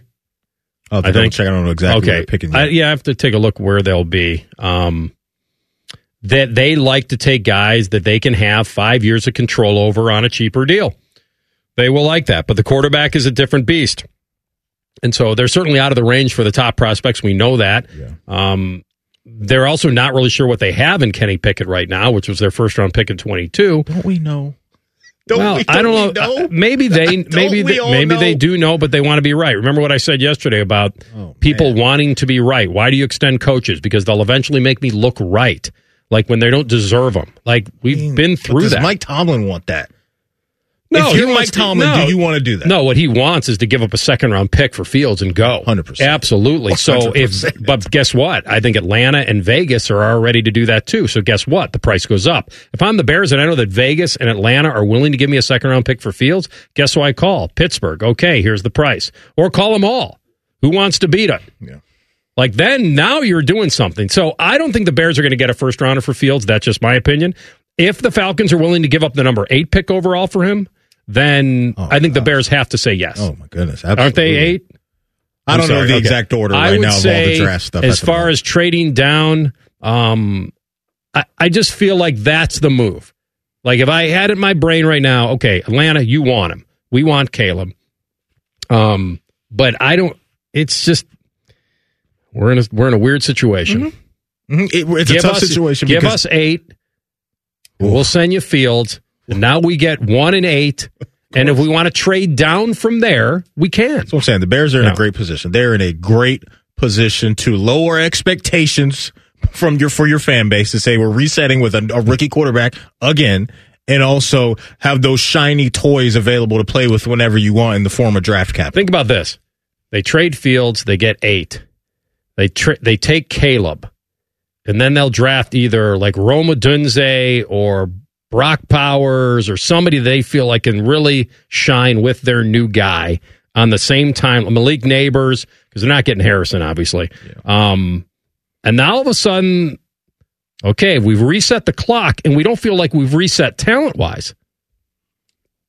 I'm very curious to see DJ Moore's reaction to all of this if they go away from Justin Fields. He was a supporter of him, a big supporter of him. Well, yes. Yeah. I wonder how, you know what I'm saying? You pulled me out of Carolina, brought me up here. Now, me as a veteran guy, you're resetting again with a rookie? I don't think he's going to be too happy about that. That's just my guess. I don't think he'll be either, but he's not running our franchise, and we're handing him a pretty talented guy. He's not running the franchise, but he can wreck a locker room. Well, that's great. Great to hear. Coach, go fix it. We'll come back. The Buckeye Bulletin next. Rothman and Ice on the Fan. We test marketed naming the show A Guy and His Butlers. Oh, that is very touching. But we thought Bishop and Friends had a better ring to it. Weekday mornings at 9. The Fan. Without the ones like you, who work tirelessly to keep things running, everything would suddenly stop. Hospitals, factories, schools, and power plants, they all depend on you. No matter the weather, emergency, or time of day, you're the ones who get it done. At Grainger, we're here for you with professional-grade industrial supplies. Count on real-time product availability and fast delivery. Call, click Grainger.com, or just stop by. Grainger, for the ones who get it done. Rothman and Ice present Buckeye Bulletin. Sponsored by Logan AC and Heat Services. Feeling the chill? Call the experts at Logan Services now for hot deals on Train furnaces, including 0% APR for 60 months. All right, Buckeye Bulletin time. We talked a lot about Seth McLaughlin earlier in the program. Kid that transferred from Ohio State, the center from Bama, and how excited he is to turn the page on a very tough end of the season for him, and whether he plays center or not is yet to be determined. So he is the Bama transfer. And let's hear what he has to say, CB, on what position he thinks is now best for him. I'm not really sure about that because, I came here just as an offensive lineman. I didn't really come for a specific position. There's a lot of talent in the room, and I'm just going to try to fit in the best where I can. It's a good kind of sports political answer right there. Like I didn't know what he had said, but I got to tell you, that was it's good stuff, right? Because I think he's here's how you got to follow that up. And he won't tell you this. He won't say it, because the quick thing when you ask a guy, well, what would make you the happiest? Oh, it's coach. Whatever the coach thinks, right? I don't make those decisions. Those are, I'm going to do my best and da-da-da. But honestly, you want to dig into the personal side of it, which is, where do you want to be? No question. And I think he did a very good job of being aware of his teammates, right? Because if you come out and say, I want to be the guard or the center, you're stepping on somebody's toes, right? And these are guys that you're just now getting to know and you're developing relationships with and all that. And you don't want to rub your guys' feathers the wrong way right out of the gate, right? I think your teammates absolutely will respect you if you go out and earn it, and he's going to have to go out there and compete. Yeah. But based off of what he said also, too, it seems like there's some versatility with his skill set and what he can do maybe up and down that offensive line. I don't know if he can get out and play tackle or guard, whatever it is, but this is a guy that it seems like they can plug him in maybe in that center guard combination somewhere if they feel like maybe one guy's not getting it done, and he can hold it down there as well. Yeah, what you don't want to say is, hey, you guys saw what happened to Hinsman when he started talking. Exactly. I'm not going to do this. Exactly. Right. No, he's a 6'5", 300-pound guy who's been around. So whether they want to work on his snapping issues to make him a center, that's fine. Improve him or make him a great depth piece on that offensive line, I think he's up for that. Yeah. And here he is on what he perceives as the difference between the SEC and the Big Ten. In all those SEC stadiums and growing up in the SEC, I was never really a huge Big Ten football watcher, so kind of getting to experience this type of culture and see the love for the game up here, it's been fun. Yeah, I'm starting to think about the atmospheres, and if you go to Madison, obviously the big house, but I don't think anything's probably compare for this guy going into Baton Rouge and White out at Penn State strong. White out at Penn State. That's one of the elites, but to your point, Jordan Hare is obviously swamp. in there. Yeah, it's real now. The Grove at Ole Miss. It's real. What about Kyle Field? That could be that A&M. Yeah, that could be a big deal. CB's gone there for the midnight yell, probably. Didn't know that. No, I'm kidding. Oh, okay. I wonder how Neyland Stadium is these days. Tennessee's been. They've been hot the last couple of years. They have been hot. There's a lot to do in Knoxville, too. I think it's a very cool place. Oh, we went down there. My family and I went down there years ago, and we soaked in a women's basketball game, and the late, great Pat Summitt was still coaching.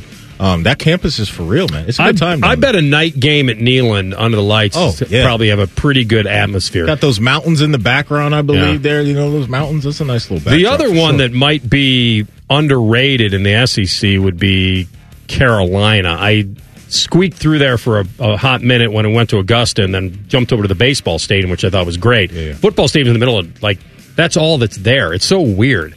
It's like you dropped a big stadium in a vacant lot and then build nothing around it except throw in a Waffle House. It was so weird.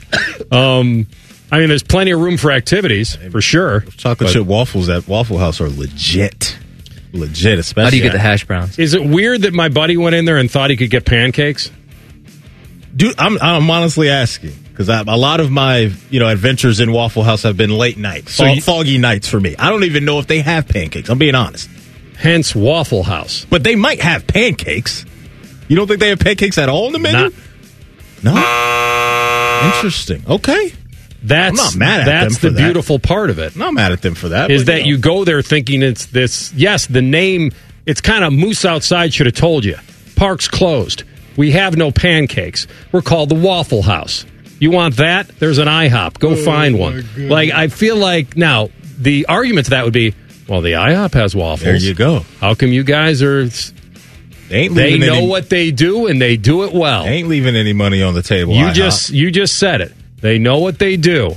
Come on in when you're all liquidated and ready to roll, and we'll serve you the greasiest stuff you can find, and you'll be satisfied, and you'll pay your bill and leave. So good. But if you want chocolate chips, we'll put them on a waffle for you. And that's my go-to. Give me 2 of those. Couple slabs of bacon. I need those slabs of bacon. No question. Some cheese eggs and Heavy some on hash the browns, slabs. man. Let's go, man. Let's get it in. Food tastes better at 3 a.m. It just does. Yes, it does. And sleeping till noon is as good. Even better. I probably need, because when we went there, I had not been there in forever. I didn't know it. And my buddy Bill said, well, I'm looking forward to some pancakes. And I'm like, I don't know, man. Wrong spot, homie. Wrong spot, player. Exactly. Hold up, playa. Hold up, player. Yeah, I don't see any pancakes on here. Interesting. Okay. Sticking to their name. I'm not mad at them. It's like CB said, get what you need, but leave the pancakes out. The hash brown bowls, the omelets, the sides, I'll be doing a little breakfast the for dinner biscuits, tonight. and CBU no pancakes. Breakfast for dinner. Hence Waffle House. All right? You got that? Everybody straight now? Oh, man.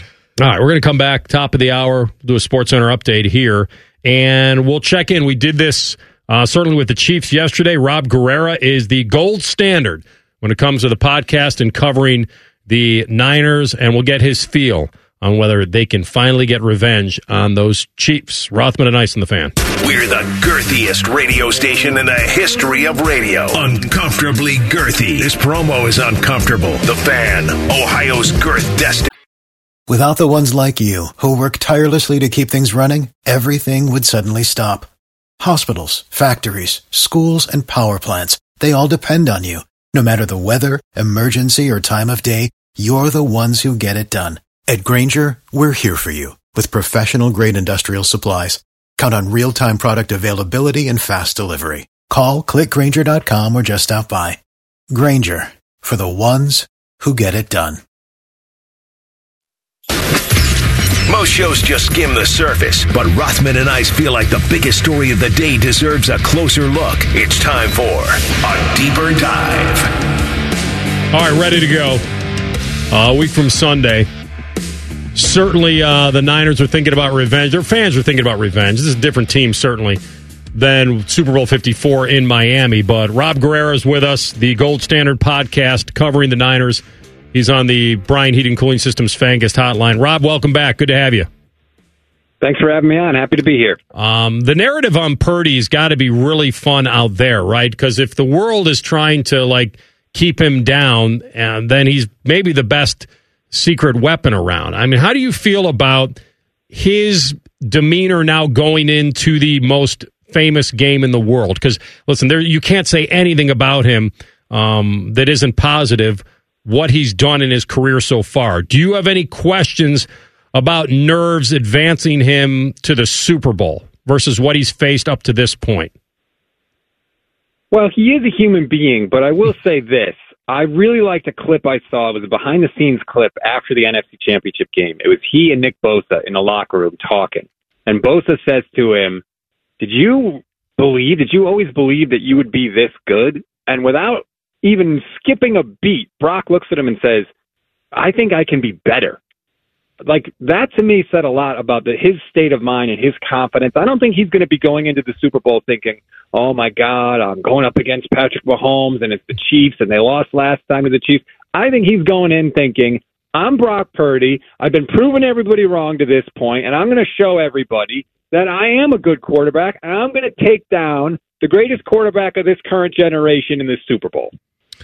Can't wait to see it. Cannot wait to see it. Rob, you mentioned Nick Bosa. I want to ask you about another former Buckeye on that defensive line, and Chase Young. They got him out of Washington. Now he's attached to one of the best teams in the league. For the people that really haven't watched a ton of Niner football this season, talk about Chase Young and how he's played so far in San Francisco. He has been up and down, I would say. When they first got him, he said it was going to be a race to the quarterback. And then I think it was the first game he was in, literally he and Bosa met at the quarterback, and Chase ended up getting the sack. And I was kind of like, okay, here we go. Because the Niners have been searching for an answer for a pass rusher across from Nick Bosa for a few years, basically since Bosa arrived in 2019. And it hasn't been as consistent with Chase Young as I think I thought it was going to be. He shows flashes. It's definitely there at times. It was flashed in the NFC Championship a couple of times in the second half, but it just seems like it's not there all the time like it is with Nick Bosa. The talent is there, but I don't know if it's focus or if it's intensity, but sometimes you feel like it's missing a little bit. Rob, we've seen coaches or maybe teams get thrown off here, and I thought Kansas City threw off the Ravens last week based on them just taking their first possession, going down and scoring, then scoring again. It almost made me feel like the Ravens felt like they were going to have to score 35 to win the game, and they came out of their game plan. On offense, playing to your strength is the most important thing you can do, and I don't think Shanahan's going to overthink this and get caught off guard. Don't you expect the Niners, they have the league's best running back, best left tackle, they block like crazy. Would you be surprised if they came out any other way?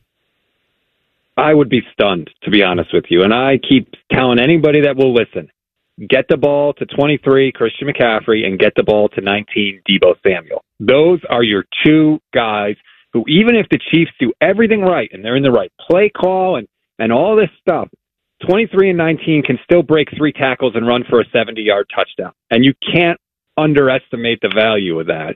I think that's what Kyle's going to do. I think he's going to give the ball to McCaffrey left, McCaffrey right, McCaffrey up the middle, and he's going to chuck it to Deebo. Because don't forget, too, and I'm sure Kyle knows this, in Super Bowl 54 against the Chiefs in 2019, Deebo Samuel didn't touch the ball for the last 20 minutes of the game. His last touch came with 5 minutes to go in the third quarter. That absolutely cannot happen in this Super Bowl. So I think you're going to see at least 20 carries from Christian McCaffrey, and I bet you're going to see probably 5 to 7 carries for Deebo Samuel as well, in addition to whatever targets he gets in the passing game. So, Rob, as you know, the narrative around the Chiefs for the most part this season was their pass catchers letting down Pat Mahomes. They were one of the leaders in the league in drop passes. Now it seems like they figured some things out. Your thoughts on that matchup, this secondary for the Niners having to slow down Kelsey and Rice and company? You think they're up for the challenge? Well, Kelsey is a handful for sure. And I don't know that anybody's ever really able to totally stop him because he and Mahomes, I'm pretty sure, share a brain. And so that their mind meld is going to get them a few receptions. But that's one of the areas where I do look at this Chiefs team, and it's certainly different from their first matchup in 2019. They had Tyreek Hill and Sammy Watkins at wide receiver in 2019. That is not the case this year. And Rishi Rice is a good player for them. This is nothing, to disparage him, but he's not what they've had there in recent years. So if I'm the 49ers, I look at this and say, I like the matchup of our secondary against your wide receivers. That's why I almost say maybe you don't go hard to try and rush Patrick Mahomes as a passer. Let's let Mahomes have to sit there and try to work his way down the field, throwing to guys like Rice and Marquez Valdez-Scantling and people like that. It's interesting. I'm glad you said that because, listen, we know Mahomes. He's not going to throw a bunch of picks or get sacked a lot. And if they send a couple of blitzers, in a different cover scheme on 3rd and long, the most important thing is making sure that those gaps get filled, right? You got to force Mahomes to get rid of it if you can. I didn't think Baltimore and Matty's team as the Ravens, I didn't think they jammed Kelsey enough. I didn't think they got up in his face enough, or even Ray Shee at the line. Do you think that they'll take that risk to get up in there? I hope that they do, but honestly, I've seen the 49ers get into trouble multiple times this season where they just play soft zone coverage. It's just soft zone. They're not pressing, and I hate it because that's what usually happens is they get in trouble in the first half, and then in the second half they go, oh, yeah, why don't we play man coverage and we'll jam these receivers and we'll give our front four time to actually get pressure on the quarterback, and then all of a sudden our defense will look a lot better. So I think that's what you have to do. I would rather do that and feel like I have some sort of control over the situation than just sitting back and saying, oh, geez, I hope Travis Kelce doesn't find a way to get open. I want to hop in the hot tub time machine right now and go back and ask you about Trey Lance. Obviously, he's no longer in San Francisco, but when all that was going down and you found out they were trading him to Dallas, what was your reaction to all of that? Oh, I was furious. I was absolutely furious. To this day, I still say Trey Lance got a raw deal from the 49ers. He's a third overall pick that started 4 games in his career, and they shipped him out of town. We have never seen a first-round quarterback pick that high get that little chance to be the starting quarterback and to show what they can do. Hell, Sam Darnold is still getting opportunities around the league, and he started 55 games and was terrible. So I was very upset when Trey Lance got traded. I thought they gave up on him way, way too soon. Now, I admit that I didn't have the confidence in Brock Purdy that the 49ers did, and it appears to be well placed now. But, yeah, if you're putting me in that time machine, you're going to get Angry Rob at that point. Rob Guerrera with us, covering the Niners. Does a lot out there with radio, the Gold Standard podcast, of course. He's on the Bryant Heating and Cooling Systems fan guest hotline. Win or lose, what do you anticipate being the future of Purdy? I mean, if he wins, he's a legend, right? I mean, he probably has to play pretty well for you to win, but I think the first eligibility for him for a contract extension is what, early 25? Yeah, it's after next season. So I mean, I think Kyle has found his guy. Mm-hmm. Honestly, there's a picture of them after the NFC Championship game on the podium. And Kyle is staring into Brock Purdy's eyes just with this look of absolute admiration. Because really, what Purdy has given them is sort of the kind of offense that they were hoping to get with Trey Lance. They wanted a guy that could hit the open receiver at the right time, but also if Shanahan didn't make the perfect play call, if he didn't have things dialed up perfectly, that the quarterback could still create out of structure. And especially last week against the Lions, we saw Brock Purdy do that with multiple 20-yard scrambles in crunch time situations. And so I think Kyle looks at it like, I've got a guy that can execute my offense, that understands the philosophy behind my play calls and what we're trying to accomplish. And also, when things don't go perfectly and they break down, he's not going to pee down his leg like Jimmy Garoppolo did in the Super Bowl. And that, for Kyle, I think is the perfect combination. Rob, Justin Fields is going to get talked about a ton this offseason. And a head-scratcher for me personally has always been that draft and just thinking about the offenses that Kyle Shanahan has run and the talent that I think of Justin Fields. I think highly of him. Going back to that draft, why wasn't Shanahan a Justin Fields guy? Like, I just had never understood why he didn't want to get his hands on that talent with the way he runs an offense. You just asked the $1 million question. That is something that a lot of 49er fans were questioning at the time, because we never really got a definitive answer. We got a lot of why they liked Trey Lance and the things about Trey that they found appealing, but I felt like you could say a lot of the same things about Justin Fields, and Fields certainly had more experience at a higher level of college football than Trey Lance did. And if you remember, at Fields Pro Day, Shanahan and Lynch spent a bunch of time with him, like a crazy amount of time. And that had a lot of 49er fans thinking like, oh, they found their guy. Look, they know. Look how much time they're spending together. And we never got a definitive answer about what specifically Trey Lance did better or differently than Justin Fields. But I don't know that we'll ever know now, but you're right to ask the question. No, that is great. And I do remember him talking about how it's not like, you know what guys do. It's not like I didn't like him. I liked him a lot. I just liked what Lance presented. You're right. He never gave the details of what bigger impression Lance made on him when he passed on Fields in the draft. Well, man, it's going to be a good week and a half of hype left here, and we appreciate you jumping on, Rob. Outstanding conversation, and good luck to your squad. Oh, thanks for having me. I hope we do it again, and we're talking about a 49ers Super Bowl championship. All right, my man. Good to have you. Take care, Rob. Rob Guerrera, the Gold Standard podcast. Here's the deal about Purdy, and I love this because it's such a success story. So when it's his turn for a new contract in 2025, and let's go on the hype that he wins the game. I mean, think about what that guy is going to go from. He's going to go from being barely in the top 100 in quarterback salary. I mean, all the way to, I don't know what you could say. I mean, top 5. Ooh. I mean, it's a little rich. So let's see. I'm going to get my little calculator. You talking about getting him in the $50 million club? Ugh. Well, it doesn't make you feel very it really comfortable, depends if he comes through and he's the MVP of the Super Bowl. You handing him $50 a year? I'm just saying, if he gets to the Super Bowl in his second season as a starter, he matches Burrow and Mahomes, and he leads the Niners to a ring, and he has an MVP in the Super Bowl. If he comes through like that, how could you not see his number get close to that? Now, I can assume right now his value as it stands today is a $40 million quarterback. All right? That number puts him, I'm looking now, in the top 12. Mm-hmm. That means he'd be tied with Stafford, Dak, and Daniel Jones. Danny. All right? Think of the 3 names. Now, Stafford's proven. He's got the Super Bowl. Stamped, Dak, where are you when it comes to the crunch time? And Daniel Jones, we know you're athletic. We got to put a team around you to really see your full potential. But I'm just telling you, if I give him $40 million, I put him in the top 12. If he's the MVP of the damn Super Bowl, you don't think so he deserves his contract's up right now at the end of this year, or they got a whole nother lap around the track? He gets another lap.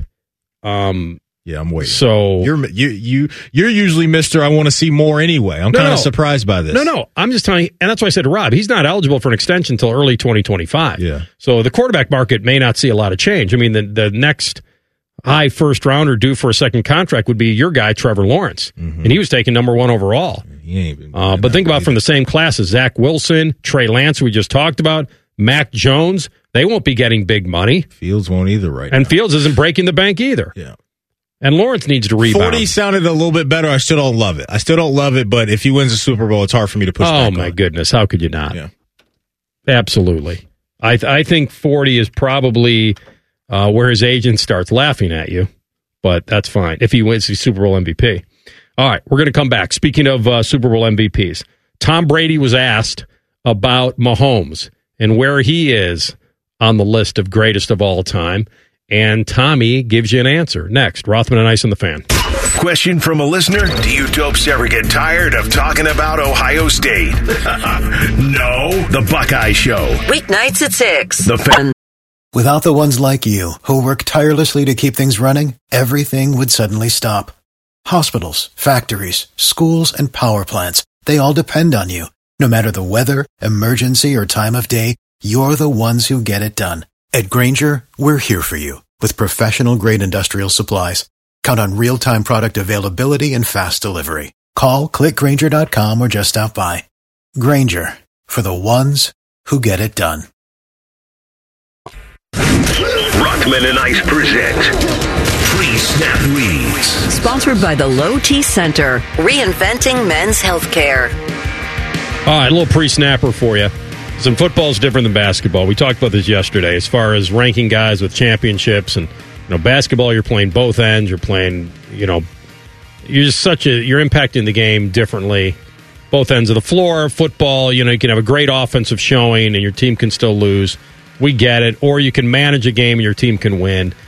When I start thinking about quarterbacks, Tom Brady has 7 Super Bowls. We know he is, as much as I'm a Montana guy, and they both have their attributes, Brady has them. If I had one game to win, you'd splitting hairs with Montana and Brady, right? Ooh, wait, so you would have Rodgers for a drive? Because haven't you been saying that you could have a quarterback for a drive? Of the active play. That was active. I got you. Yeah, that wasn't all time. I got you.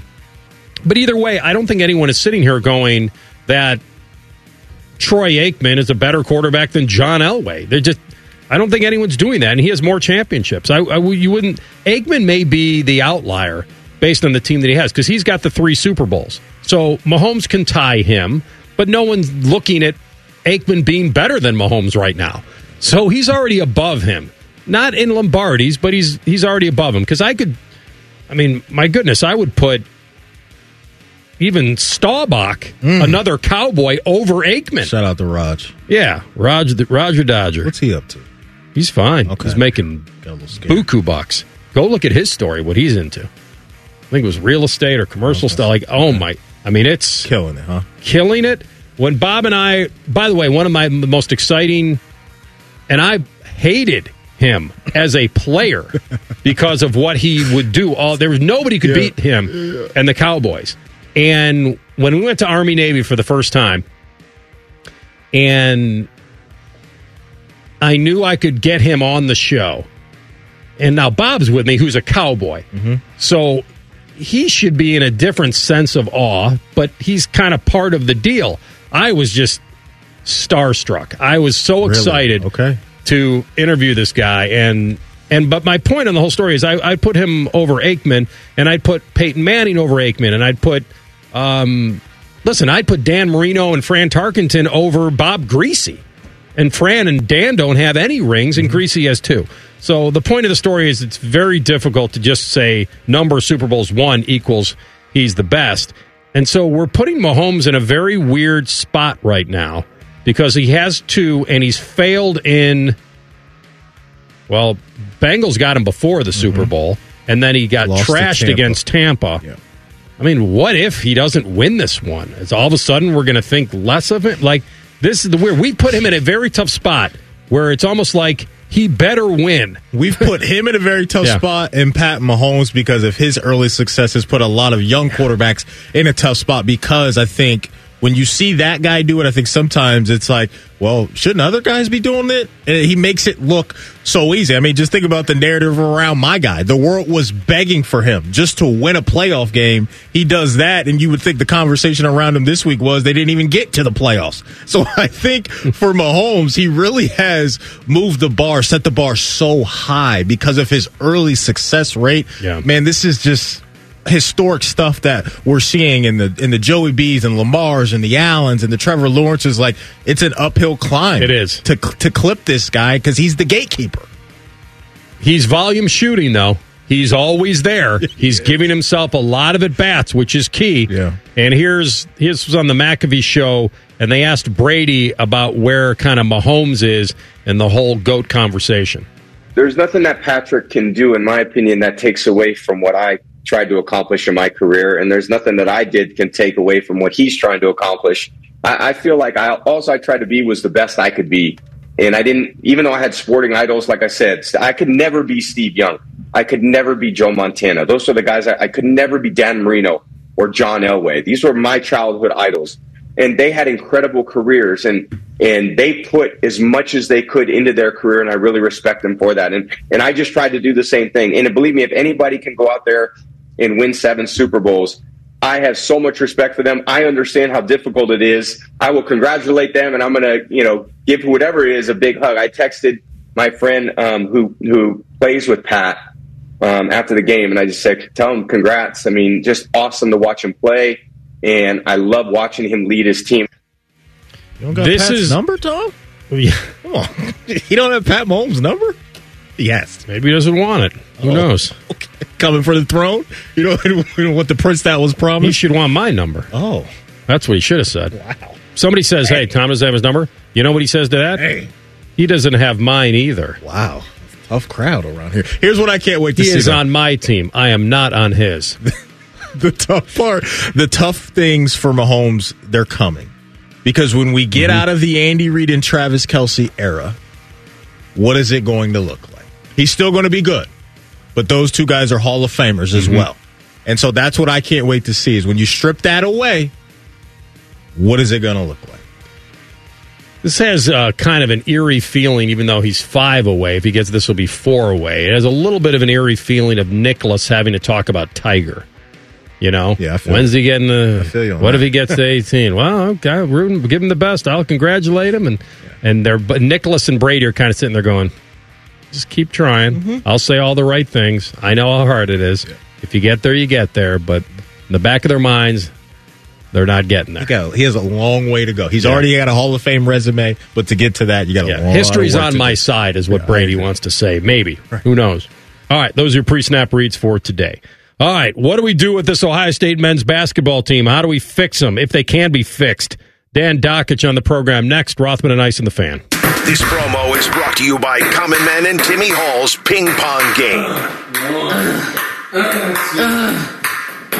The Fan. Without the ones like you, who work tirelessly to keep things running, everything would suddenly stop. Hospitals, factories, schools, and power plants, they all depend on you. No matter the weather, emergency, or time of day, you're the ones who get it done. At Grainger, we're here for you with professional-grade industrial supplies. Count on real-time product availability and fast delivery. Call, clickgrainger.com, or just stop by. Grainger, for the ones who get it done. Hitting a hole in one into your ear hole. Ew. This is Rothman and Ice. All right, welcome back. It's our favorite time of the week. We get to talk with Double D, the man, the senior college hoops insider, and so much more. He's on Don't At Me show on Outkick.com and now on Indy Sports Ticket from noon to 3. So this guy is back to burning the candle at both ends. How does it feel to be back in the saddle, Double D? You know, it's fun. Truthfully, it is. It's fun. You know, I love my Outkick show. It's the best job I've ever had. The people. And, you know, most days after 11, what the hell am I doing? I got nothing to do. And except during, you know, when it's nice out, then I go golfing all day. But I got a great group at 14:30. My non-compete was over, and they came at me with a show, and we've hit the ground running, man. We've been on people's ass. We've talked what Indiana needs to do. Ohio State, Big Ten. It's great. It's fun. Good. Thanks for asking. Good, man. We're happy for you. We're on a sinking ship, dude. We had a chance for a signature win over Illinois. Now another 3-game losing streak. Actually, 2 3-game losing streaks that they've sandwiched around a win over Penn State at home. But this looks like it's heading right towards the iceberg. It doesn't feel good, even though, listen, did they play tougher? Yes. Were they competitive? Yes.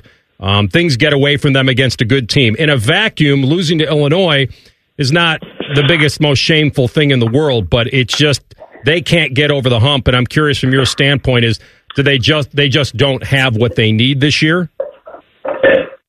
Well, I mean, I would say as of right now, they're not guarding. I mean, look, this 3-game losing streak, you know, you're in the 80s. You're giving opponents 80 points. Now, a little bit of that is fouling at the end. I understand that. But part of guarding and turning a season around this time of year is what's your togetherness? What's your toughness? What's your leadership? And this is a tough time of year. Hey, I mean, I talk to coaches almost every day. I was just talking to Steve Alford about it. You know, teams come or they go. They really do. And you know what? You can't get through it without togetherness and toughness. And I watch, and you guys know how I feel about Chris and how I feel about the program. It's great to my son. I take a bullet for Chris. But they're not guarding and they're not tough. And if you're not going to go ahead and have, you know, Zach Edey and you can get to the foul line 40 sometime, whatever the hell it is, you better be tough. And you better figure it out through toughness and defense, or you're just hoping. You're hoping that, you know, Battle hits 10 threes in a game or something like that, you know, whatever it is. And that's the thing that I saw. I watched that Illinois game and I thought to myself, all right, man, here's a chance. Let's go. And they get down early. And I hate to say this, but they were just playing another game. It was like, you know, real Ohio State basketball fans living and dying. Media guys, it's more fun. I don't care whether people may say you guys are hating or not hating, whatever people want to say. It's just more fun for everybody when the college team is winning. It just is. More interesting. And I'll be honest, watching them playing another game. Now, of course, I get this. Believe me, I get this. Everybody's going to put that on the coach. But I played in it too, and I played on a team like this, and I blame myself as the captain of the team. I do. I look back and I go, that's my fault. I got to make sure everybody understands that whatever happens, people are going to go, man, this team's fighting. And when you're giving up 80 every night, last 3 nights, this time of year, and it's not good. I don't know if it's a sinking ship. There's 2 ways. Let me put it this way. There's 2 ways. You guys and I have seen teams come back. Wow, they really turned their season around. We've also seen them go away. And 99.999999% of that is on what do players actually want? What do they want? And I know we put it on the coach, and believe me, nobody knows it more than Chris and his staff. But that's what it comes down to. My experience, And I learned this more when I was out of coaching and broadcasting and being around multiple teams. I learned it more there than I did coaching or playing. So, sinking right now, absolutely. Chance to figure it out, of course. But if I'm betting, I ain't betting on figuring it out just yet. I think that's fair. I think that's absolutely fair. All right, Dan, so we had Northwestern. They made Purdue sweat it out again. Last night they get it done in overtime. Let me ask you this, man. We got two teams in this conference ranked inside the top 6. If you had to attach yourself to Purdue or Wisconsin the rest of the way, who are you rolling with? Man, I'm rolling with Purdue, but it was like 90-10 before yesterday. I'm Purdue's great. And then I'm watching Purdue. I'm like, oh, wait a second here. I don't know if they're great. They're getting beat again by quick guards. Remember, like, last 2 years, Fairleigh Dickinson and St. Peter? Quick guards kicked their ass. I love Braden Smith, 16 assists, but Wisconsin's interesting. I watch Wisconsin, and I think, you know what? I had knee surgery. I'm 60. I can play with those guys. And then all they do is beat the hell out of people. You know, like, I'm rolling with Purdue, but that's just because I'm not even sure. Actually, I was getting ready to put out on the show this morning, is Purdue underachieving had they lost? Because they lost last night. They weren't going to win the Big Ten. I mean, they've been 2 games down. But I'll take Purdue. I'll stick with the big guy. A little home cooking maybe last night. Chris Collins had an out-of-body experience. Yeah. All right. Don't blame him. Can I tell you a story real quick? Absolutely. So Gene Cady was always the guy screaming about foul discrepancy, and we're playing my junior year at Purdue. And I like Cady, and Cady liked me.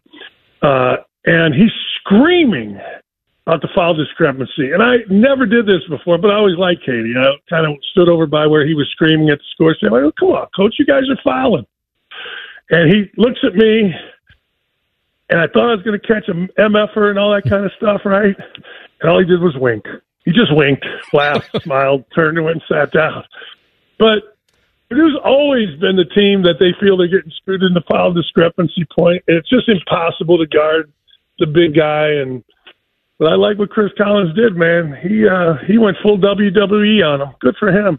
Yeah, he got half his money's worth. I was watching the game with my dad, and we were wondering like what he was arguing about, and then I did look at the fouls. I mean, Northwestern got called for 31 fouls. Purdue had 15, so they more than doubled them up. But you're right; it was in West Lafayette, and it was a close game. Well, think about it. I mean, if you're shooting jump shots, and Purdue puts you in a bad spot because they're always throwing it inside, and they're always putting pressure on you. I don't know, man. Edey is phenomenal, but I don't blame Chris Collins. I really don't blame the refs. You know, like if I'm the head of referees and we have this big blow up, here's what you do. You go and you look. You say, okay, let's look at the tape.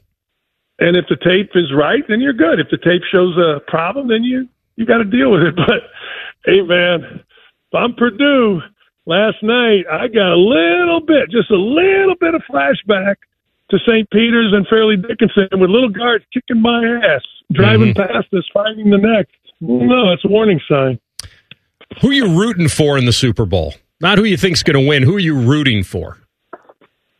Oh man, and I've always been. I like Patrick Mahomes. Like I think Patrick Mahomes is cool. I don't like his wife. His brother seems to be a little pain in the ass. Well, he squashed him a little bit, so. Yeah, I agree with you. He did squash him, right? I like Mahomes. I like his dad. Like, I remember when his dad came to the Cubs, and I'm like, he came from Minnesota. I'm like, all right, now we got, like, the next, Tom Seaver, because he's, So, I don't know. I like Purdy. I like Kittle. I like Fred Warner. I think it's going to be fun to watch. And I don't have any problem. Let me ask you guys, do you have a problem at all with Taylor Swift and what's going on? Does that bother you? Does it not bother you? Where are you guys at with Taylor Swift? No, why I don't understand why the problem here is. Listen, she's not asking to be put on TV. And I'll tell you one thing. She, when Brady was married to a supermodel, we had no problems with them showing Giselle, I don't think. We kind of had a little problem with what she was saying after the game, but she was defending her man and all that, which is cool. Like, I don't know. I think that this is being blown out of proportion for people that aren't Taylor Swift fans, who don't like the music or too old for the music or whatever. Like, I'm probably describing myself. I have no problem with she's not asking to be put on TV. Like, she's in a luxury box with 50 other people, and I don't understand it. If I was running the network, I'd be showing her too. What about you, Ice? I mean, I think we just get fatigued with a lot of things now in the era of social media, and when it's just constantly in your face. I think there's a fatigue level. I'm not a Swiftie, Double D, so for me, it's just kind of like I can't wait for the Super Bowl to be over so we can move on to something else. But I don't know, man. I guess I'm in the middle. You know, I am in the middle, but I moved towards liking it because I have a daughter. She's about 25, and she's a teacher in Nashville, and it's connected us. She listens to the New Heights podcast. She'll text me during Chiefs games. She's a Swiftie. And she's like, you know, I call Travis Kelce Taylor, Travis. And it's given me and my daughter, she's not a sports gal at all, not at all. And it's connected us. So I'm all cool with it, but I'm with both of you. She didn't ask for it. It's like Peyton and Eli. I'm starting to get tired of Peyton and Eli. Yeah, I was like, all right, I get it, but enough. Those are my guys, Double D. Those are my guys. I'm leaning with D a little bit. But they're out of sight, out of mind, though. We don't even see them that much. Who? Peyton and Eli. They're going to do the. They're going to do the Super. They're going to do the Pro Bowl. They got the. And I'm starting to get tired of Kelce. Not from playing; he was great the other day, but all the damn commercials. Like, all right. Maybe it's just I'm just jealous. That's it. I'm just jealous. Well, here's the thing. Now that you're back on radio and you're raking in the cash, I think this whole daddy-daughter thing, you got to bond even more and front for a concert. Pay that freight. I don't know one song, man. I don't know. No, but she does, and you're going to be going with her. Right. But you've got to pay the cash. I don't know if you know what those tickets are, but I do. Okay. Oh, believe me, I do, because my daughter thinks that since I know people in the radio industry, that I can just grab quick Taylor Swift coming to Indy tickets and like, hey man, I'll tell you this. I did take my daughter and 6 of her friends when they were in high school to the Justin Bieber movie, and that was a blast. So screw it. I'm all in on Taylor Swift because of my daughter. Screw you guys. Screw your old curmudgeon. You guys suck. All right, man. Be well. Enjoy the show today. We'll talk to you again next week. Guys. Thanks for having me. See you guys. You got it. Dan Dakich, Double D, in Indy, on the ticket. I was actually surprised he went that way. I thought he'd be all over the other side of that, like enough of her, and like he's had enough of Kelce. Me. He said, he his doesn't. beef was with Travis, not her. Said he had enough of Kelce. Yeah. How much is that concert, CB? The get-in price for a Taylor Swift concert? Oh, I mean, the crazy numbers you've heard. I've heard that there was like a father and a daughter. He had a pair of tickets he could have sold for about $30,000. He ended up not doing it. Yeah, those tickets would have been sold, CB. Those tickets would have been sold. What do you say to the daughter, though? Well, Daddy needed cash. You want to go to college? Wow. Pay for yourself, because I just made $30K.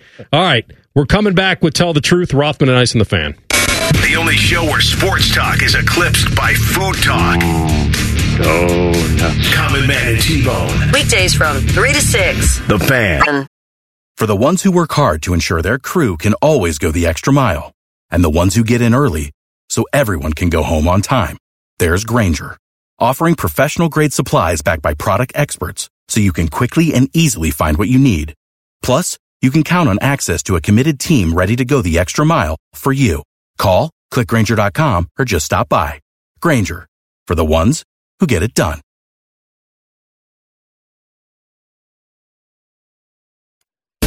Tell the Truth with Rothman and Ice. Tell the Truth. Take us home, CB. All right, what a couple back-to-back days here for our National Day of Today. Yesterday was National Hot Chocolate Day. Today is National Dark Chocolate Day.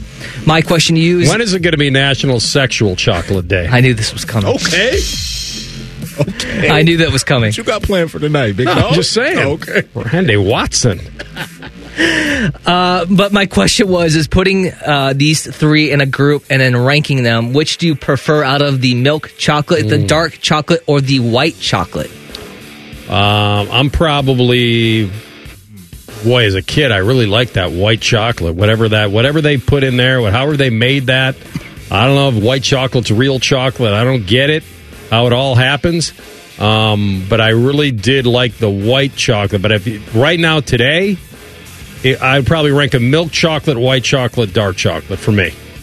So here's my problem. I'm torn because I consume more milk chocolate than anything, but two of my favorite kind of candies, if you will, are in the white chocolate realm. That Hershey's Cookies and Cream Bar and the white chocolate Kit Kat AR, undefeated, man. Undefeated. So for me, I'm going to go milk chocolate, white chocolate, and then dark chocolate. I wonder if they have... I'll have to talk to Georgie Boy over there at the Melting Pot. They got the fondue of chocolates. Yeah. I wonder if they have... I don't think they have white chocolate fondue. They might. Well, doubt your boy Georgie Boy over that would be unbelievable. I don't think they have that, but tell Georgie Boy to get it on the menu. Is that what you're saying? Is that what you want to say? How about you and I just go over there and be the taste testers for his new dipping menu? He's welcoming me there. I will be there. All right. Just find out right now today is true. All right, a trip, no matter whether it's for personal reasons or for work reasons, you always have to think about the food aspect of your trip. When you go to Vegas here to start next week, what is something you're most looking forward to maybe getting that you can't get here? Well, something that I'm looking forward to getting that I know that we probably won't be able to get. We're talking about food? Yeah, exactly. That's right. All right, sorry. A place that we won't be able to get into, but I would love to taste the menu, would be Gordon Ramsay's Hell's Kitchen. You know I love that show. Will he throw something at you? I hope. That would be the experience you want if you go in there. I would love to taste the risotto or the beef Wellington. Two items that are cooked a ton. If he's prepared a beef Wellington and would put a smile on Duke Wellington's face himself, Matty. If you watch Hell's Kitchen, you know those are big items. So I'm going to go Gordon Ramsay's beef Wellington at Hell's Kitchen. All right. I'll join you. I don't know of anything else out there that I could name right now. I mean, I've eaten at fine restaurants out there in the past, on the Strip and off the Strip, and I would like to find if there is kind of a traditional old school Vegas place with the dollars on the ceilings and all that? Rat Pack pictures on the wall, guys that like old school Sinatra kind of old restaurant, old school. That would be where I'd like to kick it. I just don't have a name for you right now. Okay. And that, my boy, is a damn truth. I was trying to walk you into my answer, but you guys didn't fall for the trap. I respect it. The next question is... that's right. Yeah, the next question... A little bit of the old in and out. That's all he's looking forward to. The Daily Fample is sponsored by ER Auto Care, Masters of Our Craft. The question is, besides football, what sport are you most interested in watching in February? Is it college basketball, NBA, NHL, or other? Like for me in the hockey world, it's jackets or bust. Ooh. That's rough. Is it? This year it is. Well, that's what it is. Maybe you can combine the last 2 years if you want it. But like between the NBA and college basketball, like I'm all in right now on hoops, man. Yeah, to me it would be college hoops, especially you get late into February, because then we're into last four in, first four out. We're into who's got to play their way in. Yeah, man. It gets very bubblicious at the end of February for the bracketology deal. So, I mean, I know we're at 68 teams. Maybe one year we'll be at 108 or whatever. But, yes, because the Big Ten was so thought of as being this conference that was going to get 8-9 teams in, and now we're dwindling fast.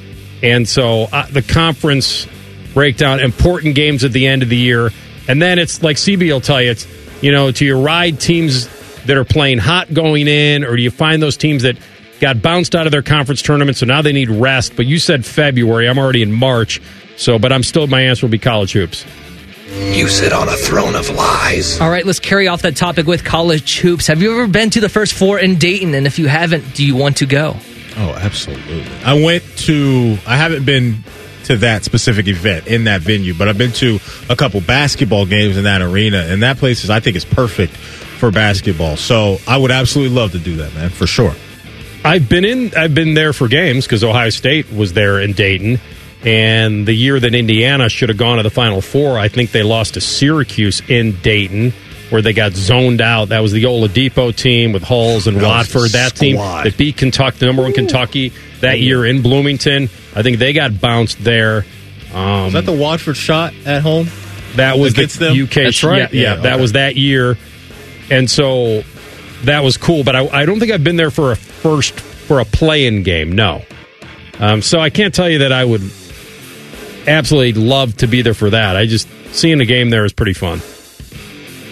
The truth shall set you free. Before we get out of here, I want to let you know if you missed Nate Davis talking all things NFL, Rob Guerrera hitting us with a San Francisco 49ers breakdown, and also Dan Dakich talking all things hoops and more. Wherever you get your podcasts, you can catch up on anything on the show. Just type in Rothman and Ice, and we will be there ready. All right, I'm looking at some places. We got some old school, classic Las Vegas restaurants that I can bring to the table tomorrow. And you guys said price is no object, so we're good there, I'm right? picky, man. Turning in the receipts anyway, right? You got a burger and some water. I ain't going to complain. Yeah, I mean, we may have to tough it out for breakfast and lunch if we want to move all that money to dinner. I think that should be within the rules. We can granola bar it up for some hours. I'm good with some that. loose oatmeal. Yes. Loose oatmeal. Yep. As loose as cream corn.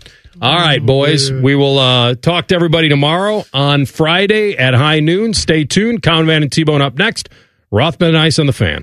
We used to have a billboard with our host's face on it, but only ugly people work here now. You mama say you ugly, hey! The Fan, Ohio's sports destination. This is a Fan Action Update. This Action Update's brought to you by ESPN Bet. Gambling problem? Call 1-800-GAMBLER. Purdue avoided the upset by Northwestern yesterday in overtime in college hoops. Here are your updated ESPN Bet National Championship odds. Purdue is the favorite at 7-1. UConn and Houston are 9-1. Kentucky comes in at 12-1. Arizona and North Carolina both 14-1. And then Duke and Kansas 25-1. For your ESPN Bet Action Update, I'm Scotty Vegas. For the ones who work hard to ensure their crew can always go the extra mile, and the ones who get in early so everyone can go home on time, there's Grainger, offering professional-grade supplies backed by product experts so you can quickly and easily find what you need. Plus, you can count on access to a committed team ready to go the extra mile for you. Call, click Grainger.com, or just stop by. Grainger, for the ones who get it done. Casting from the Lindsay Honda Studios. Honda makes the cars. Lindsay makes the difference. Visit lindsayhonda.com. WBNS-FM, HD1 Columbus. The Fan. Sports Center. Good afternoon. I'm Ryan Baker. A lot of coaching news in the NFL. The Washington Commanders have hired Cowboys defensive coordinator Dan Quinn as their head coach. Quinn was previously head coach of the Atlanta Falcons from 2015 to 2020. The Baltimore Ravens have promoted linebackers coach Zachary Orr to defensive coordinator. He replaces Mike McDonald, who was hired by the Seattle Seahawks to be their head coach yesterday. And Ravens defensive backs coach Denard Wilson has been hired by the Tennessee Titans to be their DC. The Green Bay Packers hired former Buckeyes co-defensive coordinator and Boston College head coach Jeff Hafley to the same position. The 8th-ranked Ohio State women's hoops team looks to make it 8 straight tonight when they host Wisconsin at 6. Neil Sika has the call over on 1460 ESPN beginning at 5:45. This one's sponsored by Nature Stone. Schedule your free cost estimate today at naturestone.com. It's not just a floor, it's Nature Stone. Without the ones like you, who work tirelessly to keep things running, everything would suddenly stop. Hospitals, factories, schools, and power plants, they all depend on you. No matter the weather, emergency, or time of day, you're the ones who get it done. At Grainger, we're here for you with professional-grade industrial supplies. Count on real-time product availability and fast delivery. Call, click Grainger.com, or just stop by. Grainger, for the ones who get it done.